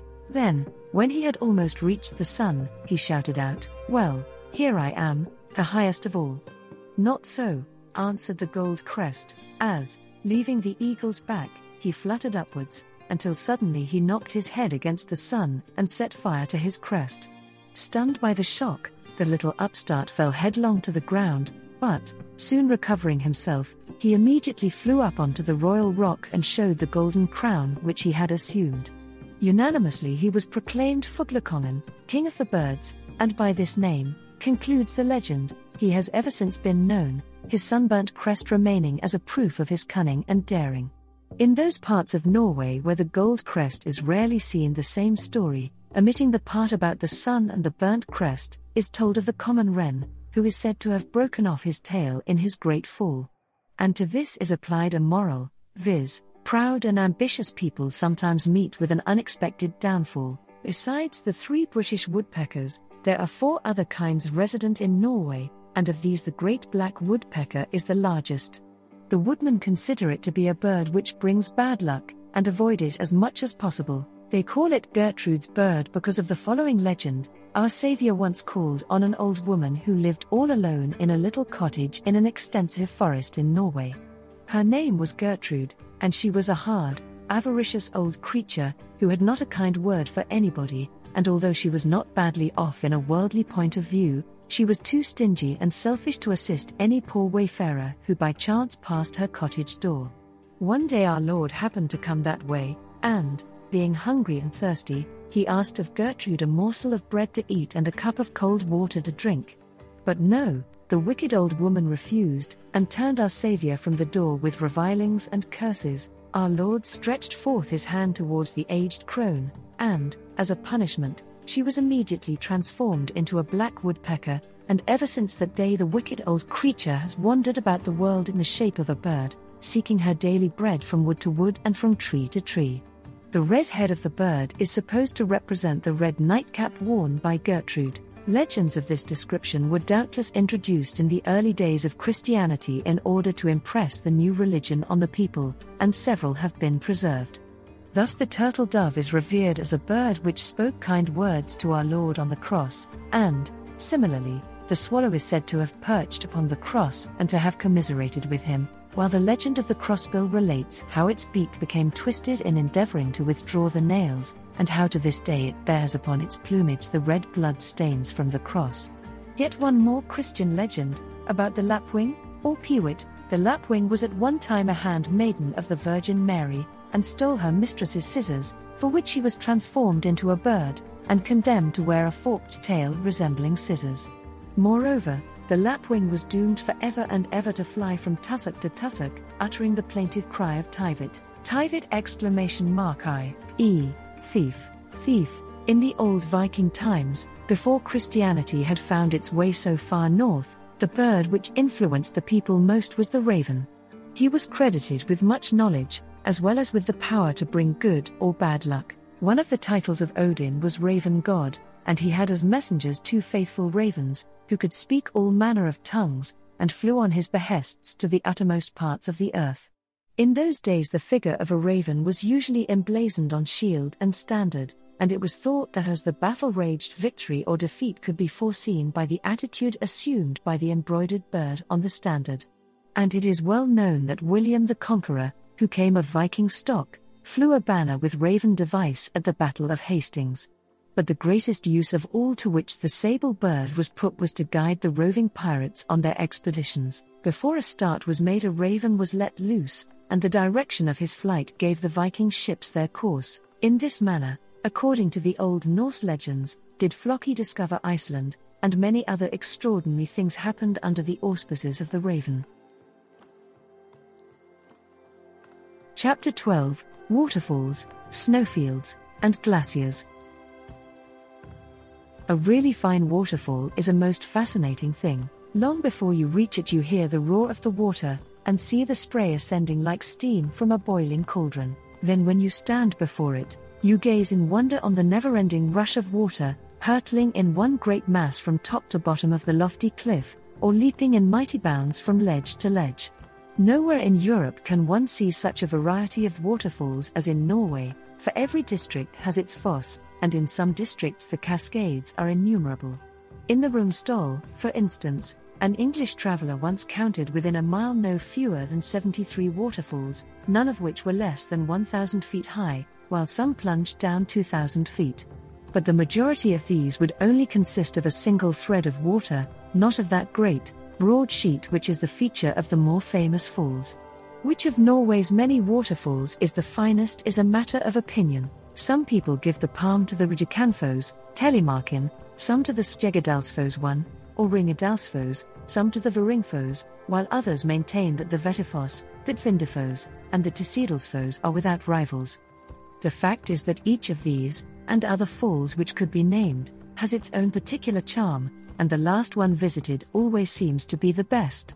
A great deal also depends on the time of year, and on the amount of snow which has fallen on the mountains during the preceding winter. For, it must be remembered, it is the rapid melting of the snow in the spring that gives to most of the Norwegian waterfalls such a volume of water in the early months of the year. But the summer rainfall on the high fjells is always heavy, and even after all the snow of the year has melted, an immense amount of water has to drain away to the lowlands, and so to the sea. At first it collects in the tarns which fill the hollows of the mountain plateau, but these, overflowing, soon send their surplus water by certain channels away over the cliffs. The greater waterfalls, however, are those which indirectly carry off the water from the snowfields, the mountains capped with perpetual snow, for, except during the frost-bound months of winter, these falls are always full. The snowfields are of themselves of immense interest, but so intimately are they connected with the glaciers that we shall speak of the two together. A snowfield may exist without a glacier, but a glacier cannot exist without a snowfield, that is to say, the glacier is made by the snowfield. How snowfields came into existence nobody knows for certain, but it is generally supposed by learned people who have studied the matter that, thousands of years ago, after what is called the Great Ice Age, Norway gradually put off her mantle of ice and snow, and became what she is now, but the snow on the higher parts of the land has never yet had time to melt right away, because fresh snow is always falling and adding to the pile. And it is the weight of all this fresh snow on the top of the accumulation of centuries which produces the glaciers. The Fogjafond, in the Hardanger district, is the snowfield which most people who visit Norway see sooner or later, and since it covers an area of 120 square miles, at a height of about 5,500 feet above the sea, it is visible from a great many points of view. It forms a background to many a picture of the varied scenery of the Hardanger Fjord, and it has the advantage of being easily accessible. Of course, the belief in the old popular legends is dying out even in Norway, but there are still some aged grandfathers and grandmothers living near the great snowfield who can tell the tales as they were told to them. Thus they relate that where the Fogjafond now lies was once a fertile and well-peopled valley, called Fogjadalen, and that in one night its farms, forests, people, and cattle were buried in snow as a judgment for some great sin. One story ascribes the misfortune to the curse of a gypsy woman, who had been refused alms by the priest, while another relates that the valley was overwhelmed because the inhabitants had murdered their liege lord, the petty king of the district. But why it happened and how it happened does not really much matter, for there the vast field of snow is today, and there it will doubtless remain for many centuries to come. As has been said, you can go up to the top of it and slay across a portion of its summit, or you can potter round about it and examine its many glaciers. The two largest glaciers of the Fogjafond are the Buabri, near Odda, and the Bondesbri, near Sundal, and to spend a day at either of them is a real treat. But it is not wise to visit these glaciers without someone who knows them, for one might easily fall into one of the great fissures in the ice, known as crevasses, especially if lately fallen snow had hidden the opening of the mighty crack. A glacier, as most people know, now that everyone goes to Switzerland, if not to Norway, is nothing more than a river of ice, not a nice, clean, smooth sheet of ice, but a rough mass of frozen billows, almost blue in color, and generally covered with sand, dust, and stones of all sizes. Wherever, beneath the edge of a snowfield, the country shapes itself into a valley, there you will find a glacier. If you make a snowball, and keep pressing and kneading it in your hands, you will soon convert it into a solid lump of ice. That is just what the sun does to the snowfield. It keeps melting the new snow, and this presses down into the old snow, so that the weight of the whole thing squeezes out the frozen snow into the valleys in the form of glaciers. And, as this process goes on year after year, the glacier would naturally keep going lower and lower down into the valley were it not for the fact that the point, or snout, as it is termed, of the glacier very frequently breaks off and disappears into the torrent of ice water which flows away from it. So some glaciers, although always moving, never grow any longer, but others creep a little bit farther down each year. There are many other interesting things about a glacier. One of them is the moraine, which consists of heaps of rocks and stones broken off from the edges of the valley by the great river of ice as it pushes its way imperceptibly forward. These rocks are embedded in the ice or borne on its surface, and are only given up when the extremity of the glacier melts away into the torrent. Some of the rocks thus transported are of immense weight, and the torrent is powerless to move them, year by year. Therefore, the jumbled heap of boulders and rocks is added to until it often grows to an enormous size. Another fine snowfield in the Hardanger district is the Jokul, a splendid white dome, whose melting snows help to swell the Veringfoss. The Jokul does not possess many large glaciers, but one of them has, in past years, been a great source of trouble to the people who live near it. This is the Rumbesdal Glacier, at the far end of the Somodal Valley, near Eidfjord. The Somodal is a beautiful and fertile valley, with farms on either bank of the river, which rushes through it to the fjord. This river comes from the glacier, but not directly. The head of the valley is choked by a high cliff, over which tumbles a grand waterfall, and this issues from a large mountain lake, into the opposite end of which descends the snout of the glacier, with a continuous stream of milky water flowing from it. So far there is nothing peculiar in all this, but the peculiarity lies higher up, some little distance up the glacier, and almost at right angles to one side of it, is a rocky hollow or small valley, and into this the water begins to pour in the spring as soon as the sun is strong enough to begin to melt the snow. The great glacier blocks up the end of this hollow, the thick dam of ice, and before long a huge lake is formed. What used to happen every 2 or 3 years was that the pressure of the water in this dammed-up lake became so tremendous that the glacier at last could resist it no longer.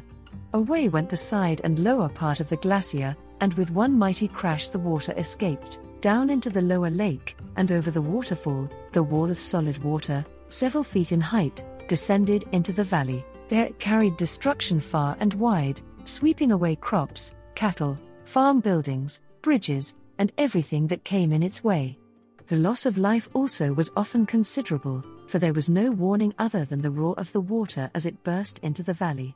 A few years ago, however, some Norwegian engineers devised a means of averting these terrible floods by enabling the upper lake to empty itself gradually. They constructed under the glacier an iron-lined tunnel, connecting the upper lake with the lower, and in this way the water escaped at once. So the people of Somodal can now sleep in peace. Chapter 13: Driving in Norway. Like Switzerland, Norway has splendid roads. No difficulty in road making seems to be too great for the Norwegian engineers to overcome. One frequently sees miles of road cut out of the solid rock of some mountainside, and skirting the edge of a fjord or long lake. Again, a road may wind its way through a narrow gorge, with precipices 1,000 feet high on either hand, and down in the depths a wild torrent, crossed every here and there by massive stone bridges, or, over the open mountains a road will zigzag upwards to a pass in long loops, like the famous Snake Road near Roldal. And the surface of all these roads is hard and kept in good repair, at any rate, in the summer months. In the winter they are, of course, thick in snow, which, when beaten down by the sleigh traffic, forms a new surface, which takes the wear and tear off the actual roadway for several months. But we are now writing of the summer, after the snow has all melted, the snow ploughs put on one side, and the roads recovered from the havoc wrought by the streams of melting snow. Then the sleighs have been hidden away in the innermost recesses of barns and outhouses, and the driving season begins. Driving is one of the greatest enjoyments of Norwegian travel, though too much of it is perhaps wearisome. The best plan is to arrange a tour, so that some of it shall be by railway, some by steamer, some walking, and some driving, and this is generally easy to manage. The particular charm of driving is that the traveler can take his own time, go his own pace, and stop when and where he chooses. In this manner the scenery is capable of being more fully appreciated. Until quite recently there were very few railways in Norway, and there are not many now. There are, however, plenty of excellent roads, and a well-organized system of posting. The posting stations are situated about 10 miles apart, and consist usually of a small inn or farmhouse, where the traveller can demand food and lodgings, as well as a change of conveyance and horses. The Skydsgutt, literally post boy, but frequently an old man, or even a woman, accompanies the conveyance from his station to the next, and returns with it, though nowadays it is more usual to engage a vehicle, if not also a horse or pony, for a whole day's journey, which has the advantage of avoiding the perpetual rearrangement of one's luggage. There are 4 kinds of conveyance in general use: the caleche, drawn by a pair of horses, and something like a heavily built victoria, the trier, a light, 4-wheeled trap with 2 horses, and the stoltjer and the carriole, the last 2 being the most popular and convenient vehicles for quick travelling. The stoltjer is a rough, box-like cart, with a seat for 2 persons, and another little seat behind for the Skydsgutt. It has the advantages of ample room for luggage, and economy when travelling 2 together, the hire of one stoltjer being less than that of 2 carrioles, but, having no springs, it jolts and jars its occupants most unmercifully.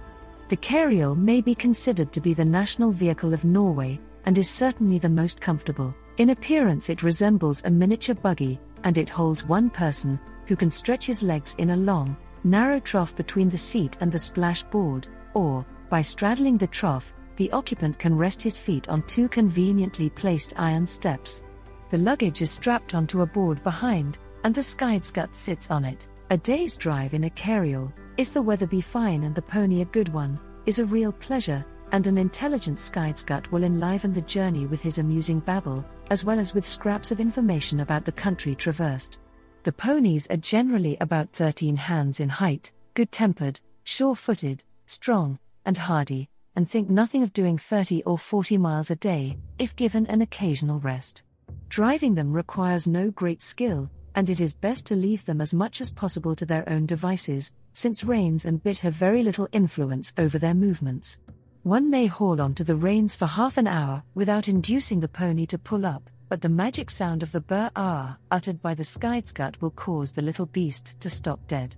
And he will not go on again until he hears the peculiar click of his master's tongue, so the stranger in the carriole or stoltjer will do well to hold the reins for the sake of appearances, and allow his Skydsgutt to do the rest. One word of comfort to the adventurous driver: do not be alarmed if you notice that the harness is dropping to pieces. Your henchman, up behind, will soon put matters right with some scraps of string and a few bits of stick, but the actual drive, how lovely it all is! Now you are passing up a valley among the hayfields and orchards which border the river, and by the roadside you find a profusion of wild flowers, great purple gentians, blue harebells, yellow mountain globe flowers, and other blossoms of varied colors. Butterflies there are also in abundance, and, if you be an entomologist, your heart will rejoice at the sight of such rare English insects as the Camberwell beauty, the northern brown, and others. Now you enter a dark pine forest, to find yourself before long emerging onto an open stretch of wild moorland, and so you cross the Col, and commence to drop down into another valley, narrow and shut in by towering mountains.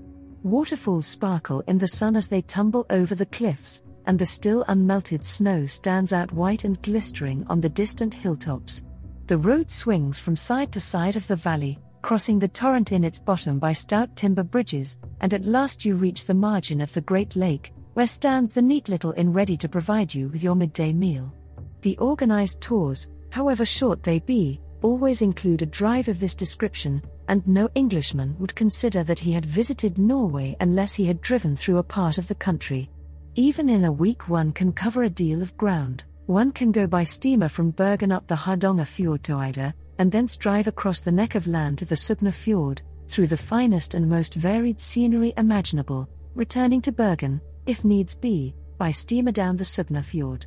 Or, if there be a few days to spare, one can steam across the head of the Sogna Fjord from Gudvangen to Lørdalsoren, and thence again take carriole or stoltjer to the Filefjeld, and so visit the wildest of Norway's mountain districts, the Jotunheim, the home of the giants. Chapter 14. Arctic days and nights. Everyone has read of the midnight sun and of the sunless winter of the north. They are features of all tales of Arctic exploration. Yet, in order to see the sun shining at midnight or to experience pitch-dark days, it is not necessary to be actually a seeker after the North Pole. Sunny nights and black winter days may be enjoyed, or otherwise, even in Norway, but only in the far north, within the Arctic Circle. It is not quite easy to realize what things are like right away up in the north, as it were, on the top of the world, and why things are as they are is difficult to explain without entering into a host of scientific details. We will, therefore, avoid a long discussion about the movements of the Earth and such like matters, and merely mention certain facts. At the North Pole itself there is continuous day for 6 months of the year, and continuous night for the other 6 months, while on the line known as the Arctic Circle the sun shines at midnight once, and once only, in the year, and during one entire day of 24 hours in the winter it does not rise above the horizon at all. South of the Arctic Circle there is no such thing as midnight sun or as a day without sunrise. As far as Norway is concerned, a considerable tract of country lies within the Arctic Circle, in fact, an area rather larger than that of Ireland, so it is not very difficult to find a place where the midnight sun can be seen for a period in the summertime, and where in the winter some of the days are really dark. Of course, to see the midnight sun it is necessary to be at the place selected at the right time, and even then there is always the chance of the sky being clouded over, and no sun visible. For the latter reason travelers with plenty of leisure endeavor to go as far north as possible, so as to be almost certain of seeing the great sight. Nowadays everything is made easy for everybody, and steamers take passengers to the North Cape throughout the summer for the sole purpose of enabling them to see the midnight sun from the very best point of view. Here, provided that the sky is clear, the midnight sun can be seen from May 13th to July 31st. Between those dates it does not set, and it would be a bad summer indeed if the clouds hid the sun for so long a time. To reach the North Cape takes a good deal of time, and many people dislike a lengthy sea voyage, but even if one starts from Bergen and goes all the way by sea, there is something of interest to be seen every day, as the steamer keeps close to the coast, threads its way among the innumerable small islands, and calls at many places with beautiful scenery in the background, more especially Mulder and Kristiansand. A little farther on you come to Trondheim, but if you would curtail the sea voyage it is not necessary to take the steamer from Bergen, since Trondheim can be reached by rail from Christiania or by a driving tour right through the country from various places. Onwards from Trondheim, however, you must go by sea, unless you are prepared for a long and rough overland journey. Trondheim, the ancient capital of Norway, is a place of historic interest, and contains the finest cathedral in Scandinavia. Its name means throne home, as the old kings of Norway used to reside there, and it was the place where the coronation ceremony was always performed. Though no longer the capital of the country, it is still a flourishing town, and the present king, Haakon VII, was crowned there a few years ago. Now the real sea voyage to the North Cape commences, and with luck you may reach your destination in 5 days, but on every one of the 5 you will stop somewhere or see something which will be worth seeing. The town of Namsos is of no great interest, but the coast and island scenery now becomes stupendous and grand, with great giant rocks rising up out of the sea. The most remarkable of these are Torgatan and Hestmanden. The peculiarity of Torgatan lies in the fact that there is a hole or tunnel straight through the massive rock, which itself is some 800 feet in height. As you sail past it you see daylight through the hole, and if you land to examine it you will find that it is nearly 200 yards from end to end, and that its almost perpendicular sides vary in height from 60 feet at one end to 4 times that height at the other end. No man can account for this remarkable tunnel except by quoting the local legend, and in this the Hestmand, the other extraordinary rocky island, is mixed up. Hestmanden, the man on horseback, is a wonderful mass of rock, the outline of which, allowing for a little imagination, resembles a man on a horse. And this is the legend. Not far from Torgatan is an island called Liko, on which, in the age of the giants, there lived a beautiful maiden. In those days the Hestmand was a real live giant, and he fell desperately in love with the Liko maiden. But the latter, who was only half a giantess, was afraid of the great monster, and would have nothing to do with him, so the Hestmand flew into a rage, and one day chased the object of his affections, who fled for her life. The giants did not do things by halves, and the Hestmand was so angry that he meant to kill the maiden, and he shot at her with a giant arrow, which was a fairly large fir tree. Now, just at the moment that he shot his arrow, the maiden's brother, who was another giant, realized what was going on, and flung his hat between his sister and the arrow. The maiden was saved, but the arrow pierced the hat. Then the sun suddenly appeared above the horizon, and the actors in the tragedy were instantly turned into stone. Hestmanden is the wicked giant on his horse, Torgaten is the hat which was pierced by the arrow. The arrow itself may be seen as a great stone pinnacle on a neighboring island, while Lecomoen, the mountain on Leco, is the beautiful maiden who caused all the trouble. But to continue the voyage, immediately after passing Hestmanden the Arctic Circle is crossed, and a few hours later a call is made at the little town of Bodø. Thence to the Lofoten Islands is no great distance, and after they have been visited and the wonderful cod drying grounds inspected, the steamer wends its way to Tromsø, and then to Hammerfest, which we have already referred to as a great place for the manufacture of cod liver oil. Beyond this, the rocky coast presents a succession of rugged and wild capes and promontories until the object of the voyage at length comes in sight. The North Cape, the northernmost point of Norway, is a rocky headland on Majuro Island, the end of all things, rising 1,000 feet above the deep blue Arctic Sea. The climb up the steep, zigzag pathway from the spot where the steamer lands you is arduous, and you will be glad of the rest by King Oscar's column. You would have been glad if a score of other passengers had not been with you, and still more glad if you had come here half a century earlier, before the hand of man had marked the spot, and before all your distant friends expected you to post them a postcard from the North Cape.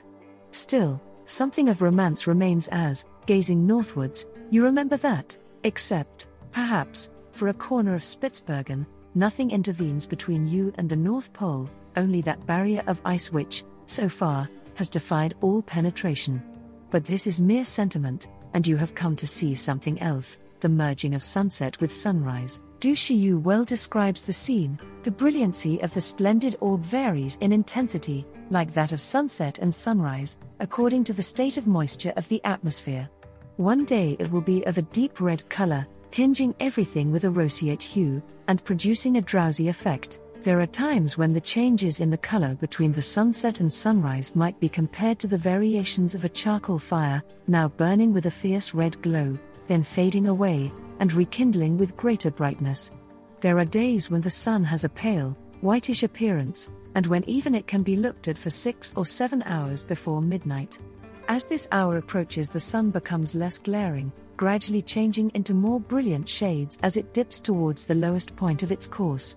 Its motion is very slow, and for quite a while it apparently follows the line of the horizon, during which there seems to be a pause, as when the sun reaches noon. This is midnight. For a few minutes the glow of sunset mingles with that of sunrise, and one cannot tell which prevails, but soon the light becomes slowly and gradually more brilliant, announcing the birth of another day, and often before an hour has elapsed the sun becomes so dazzling that one cannot look at it with the natural eye. Such is the wondrous sight, and all through the summer, even before and after the period of the non-setting of the sun, the nights are almost as light as day. Indeed, all over Norway, far to the south of the Arctic Circle, the summer nights are remarkably short, not altogether an unmixed blessing to those who find it difficult to sleep in daylight. But what a change comes over these northern lands in winter. At the North Cape the sun sets on November 18th, not to rise again until January 24th, and everywhere within the Arctic Circle there is a time of continuous night. To us, who have no experience of such a state of affairs, it seems as if life must be bereft of all its pleasures, yet the dwellers in the Arctic regions think nothing of it. To them even the dark winter has its charms, for, as has been said of a certain gentleman, it is not really as black as it has been painted. In the first place, there is the snow, covering everything, and even at the darkest time of year there is sufficient light, if the sky be clear, to see to read for an hour before and an hour after midday. Then there is the light given by the moon and stars, and lastly the cheering glow of the aurora borealis, or northern lights. It is not, therefore, always dark, though when snow falls or the clouds block out the sky, the darkness becomes intense. At such times the picture is truly a melancholy one. To say that the light given by the aurora borealis does duty for sunlight is not true. Magnificent spectacle as it presents, this marvelous phenomenon produces no light of any real value, and only occasionally for a few minutes does it illumine the landscape. Tales of sleighing over the wastes of snow by the light of the aurora borealis have no foundation in fact, for seldom, if ever, has it sufficient power to obliterate the stars, and never does the moon pale before it. On the other hand, it is certain that these northern lights, streaming up into the heavens on every clear night of the long winter, must bring feelings of pleasure to the inhabitants of the polar regions.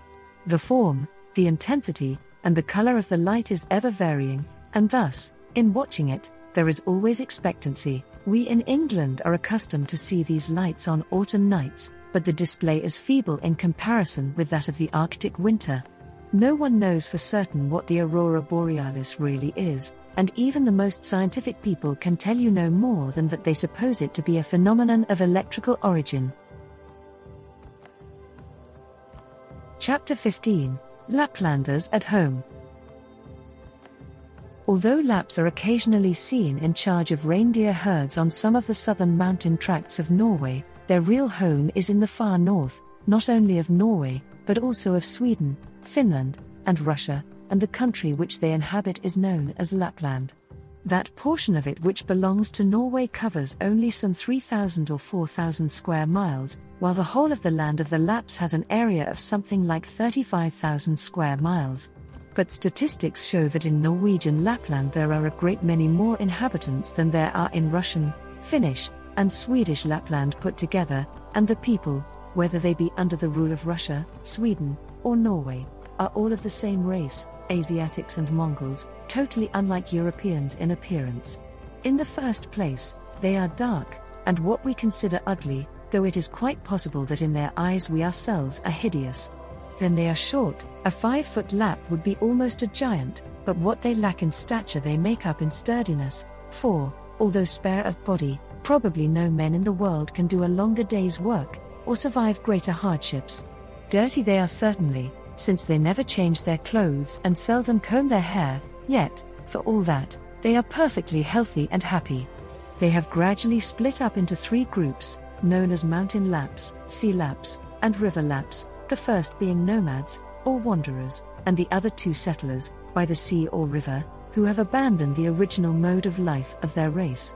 Mountain Lapps are the most restless individuals it is possible to imagine. Winter and summer they are always on the move, and 3 days are seldom passed in one place. Time does not enslave them, for they do not trouble about it. Routine is nothing to them. They eat and drink when they feel inclined, and they sleep when a favorable opportunity occurs. In such matters, as well as in many others, they resemble wild animals, but in some respects they are methodical. They work by the seasons, and in their wanderings take the same lines each year. In the summer months they are down by the sea. During the remainder of the year they are on the mountains, though at Christmas time they usually arrange to encamp somewhere in the vicinity of a church, for Christmas is a great event in the lives of the Lapps, since they profess Christianity, and if they are able to go to church at no other time of the year, they make a point of doing so at this season. Today these people are law-abiding and peaceable, but they are a strange mixture of good and bad. They are kind and hospitable, and of a cheerful disposition. At the same time they can be cruel, cunning, and selfish, while their love of money is no less than their love of drink, when they can obtain it. For one thing only does the mountain Lapp live, his herd of reindeer. They provide all his wants, food, clothing, and the wherewithal to purchase luxuries. They are his wealth, his very existence depends on them, and, in consequence, his mode of living has to be accommodated to the habits of his reindeer. Whithersoever they choose to graze, their owner has to follow, and he deems it no hardship to pitch his rough tent on the snowy wastes in winter, or even to sleep out under a rock, with the thermometer at 70 degrees below zero. It is his life. From earliest childhood he has known none other. He is content with it, and it is not only the men who pass their lives thus, for the Lapp family is to some extent a united one, and the women and children thoroughly enjoy the wild, free life, apparently suffering no ill effects from the rigors of the climate. A Lap baby starts life in a very queer way. Until it is able to walk, it is kept in what is called a komps, a kind of cradle made of strips of wood covered with leather, and just large enough to take the baby. The little creature is rolled up in sheepskin and put into the cradle, which is then stuffed with moss, and the leather covering laced securely all around, so that only the baby's face is seen. To protect its head, the komps is provided with a wooden hood, like most cradles, and there is generally a shawl, which can be thrown over the whole thing in severe weather. In fact, when the baby has been properly done up in its komps, it might go by parcel post without coming to much harm. It is a very excellent arrangement, because the family is incessantly moving about, and the mothers have their work to do, so cannot always be bothering about their babies. A thong of leather stretches from head to foot of the komps, which the mother can thus sling on her shoulder when going about, and by this thong the baby can be hung up to a tent pole or to the branch of a tree if its mother is busy. But as often as not, the kompses are just stuck up on end in the snow or against a rock while work is going on. As soon as the child can walk and has finished its cradle existence, it is dressed in clothes similar to those of his or her father or mother, and looks most quaint. And the life which these children lead is devoid of much amusement. From the beginning they are helping to pack up and move the tent, and to look after the reindeer. They are nothing more than little old men and women. Their toys are miniatures, or models, of such things as they will have to use later in life: lassos, snowshoes, sleighs, and their games are restricted to learning the use of the same. They are treated by their parents more or less as if they were grown up, and allowed to do much as they please. Consequently, they become self-willed, and have little respect for their elders. After all, the mode of life of the Lapps does not differ very greatly from that of our own gypsies, though of the two the Lapps are certainly the better people. The wandering spirit is inherent in both, but a portion of each sooner or later shakes it off, and leads a more settled life. Some there are, however, who will never be anything but wanderers, so long as there remains a free country wherein they are at liberty to roam. Let us now see the kind of place which the mountain Lapp calls home. It cannot be anything very elaborate or bulky, as it has to be packed up and moved about nearly every day, and it has to be carried on the backs of the reindeer in summer, or drawn by them in sleighs in the winter. So it is nothing more than a most unconventional form of tent, not altogether unlike the wigwam of the Red Indian, or the dwelling of many other nomadic people.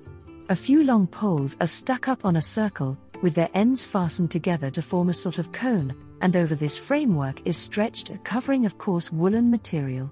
At one side there is a loose flap, forming a door, and the whole of the top part of the tent round about the ends of the poles is left open, to admit light and to allow the smoke from the fire to issue forth.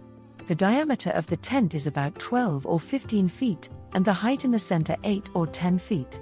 This is the kitchen, larder, storeroom, drawing room, dining room, and bedroom of the family, men, women, boys, girls, babies, dogs and all. A few branches of trees are spread on the ground, and in the middle, immediately under the opening in the roof, is the fire, which is kept alight day and night.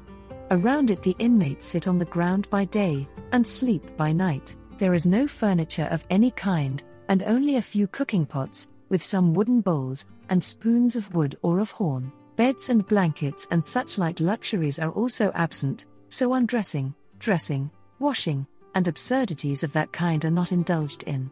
When the time has come to go to sleep, those who are in the tent just roll themselves close up to the fire, and sleep quite comfortably in the clothes which they probably have not taken off for a year or two. The whole family is not likely to be in the tent at the same time. Some members of it must always be looking after the reindeer, as the herd can never be left to its own devices. Consequently, there is generally plenty of room. Meals are free and easy affairs. There is no dinner bell and no fixed time for eating, but food is always ready, hanging in a pot over the fire, and when anyone feels inclined to eat, the hand is plunged into the pot, and a piece of meat pulled out and devoured.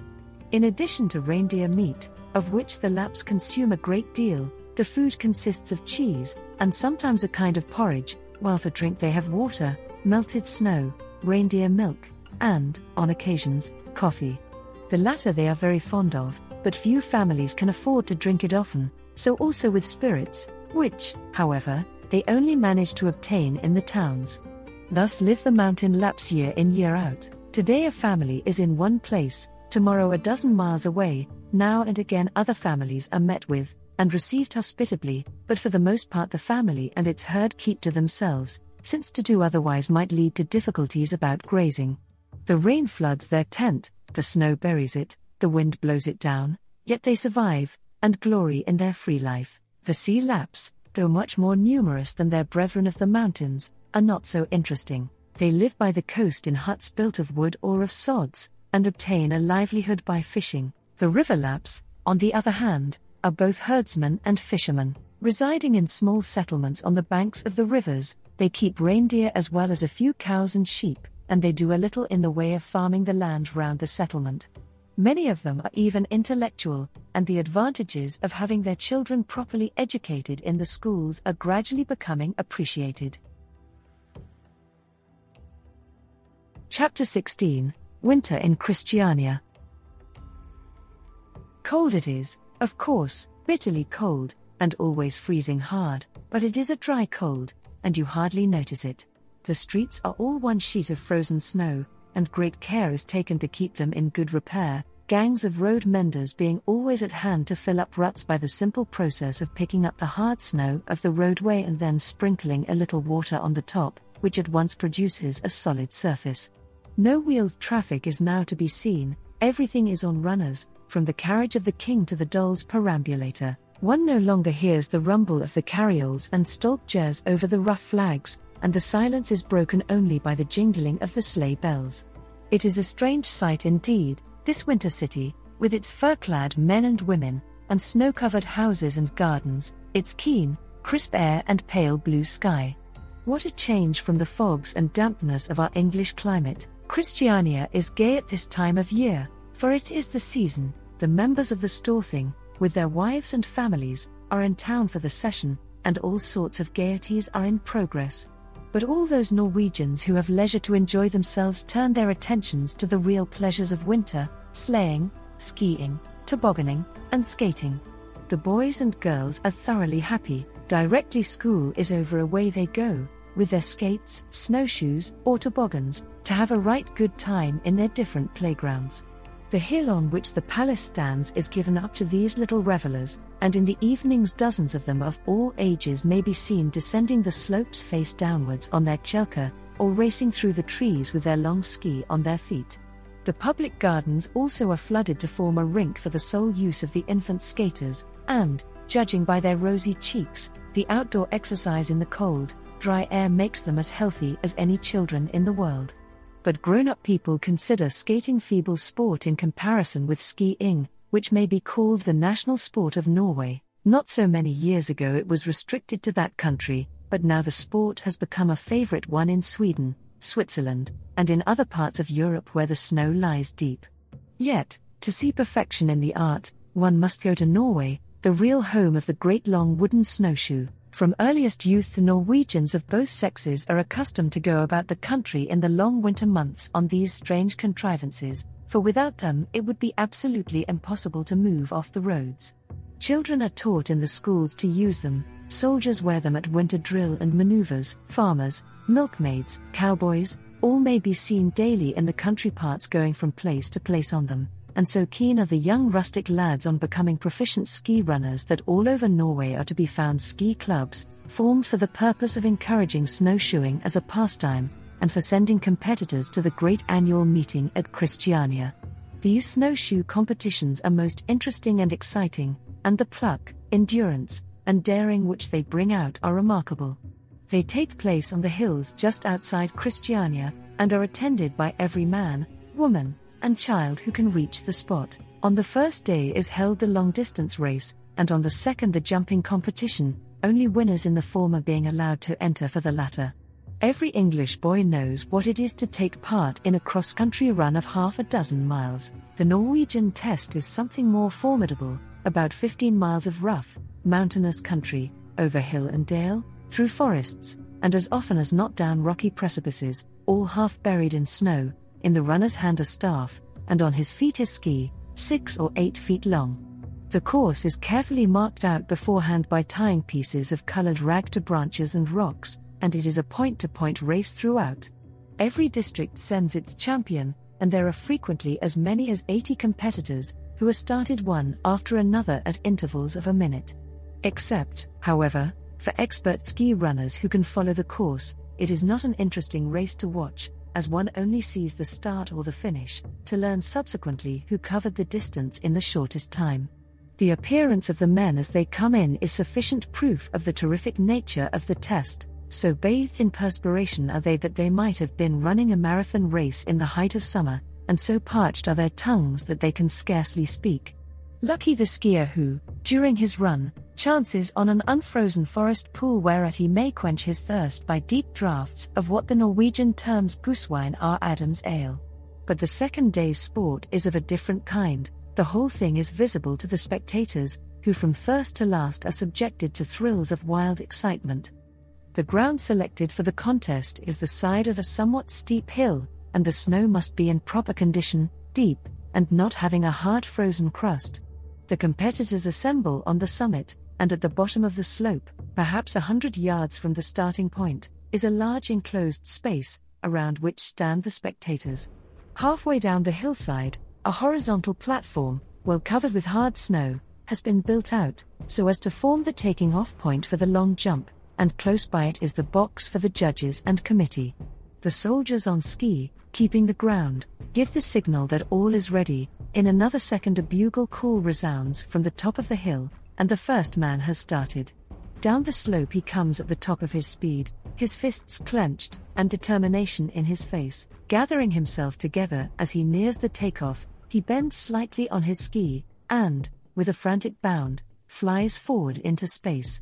For an instant a breathless silence falls on the crowd, and then, as the ski lobber lands at the bottom, and struggles in vain to keep his feet, cheers mingled with laughter fill the air.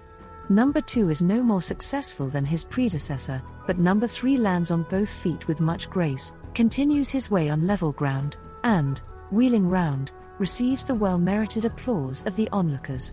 Others follow in quick succession, some making brilliant leaps, some having awkward spills, yet one and all racing down to the platform with almost abandoned recklessness.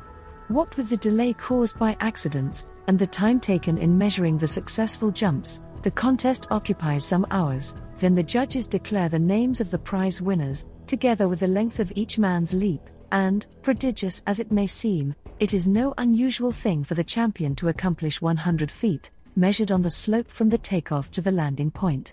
Such are some of the winter sports of Norway. Can anyone wonder that the men who enter into them with so great a zest have earned for themselves the name of hardy Norsemen? Can anyone wonder that Dr. Nansen, in his younger days the champion ski lobber at one of these great meetings, should have defeated all others in the race for the North Pole?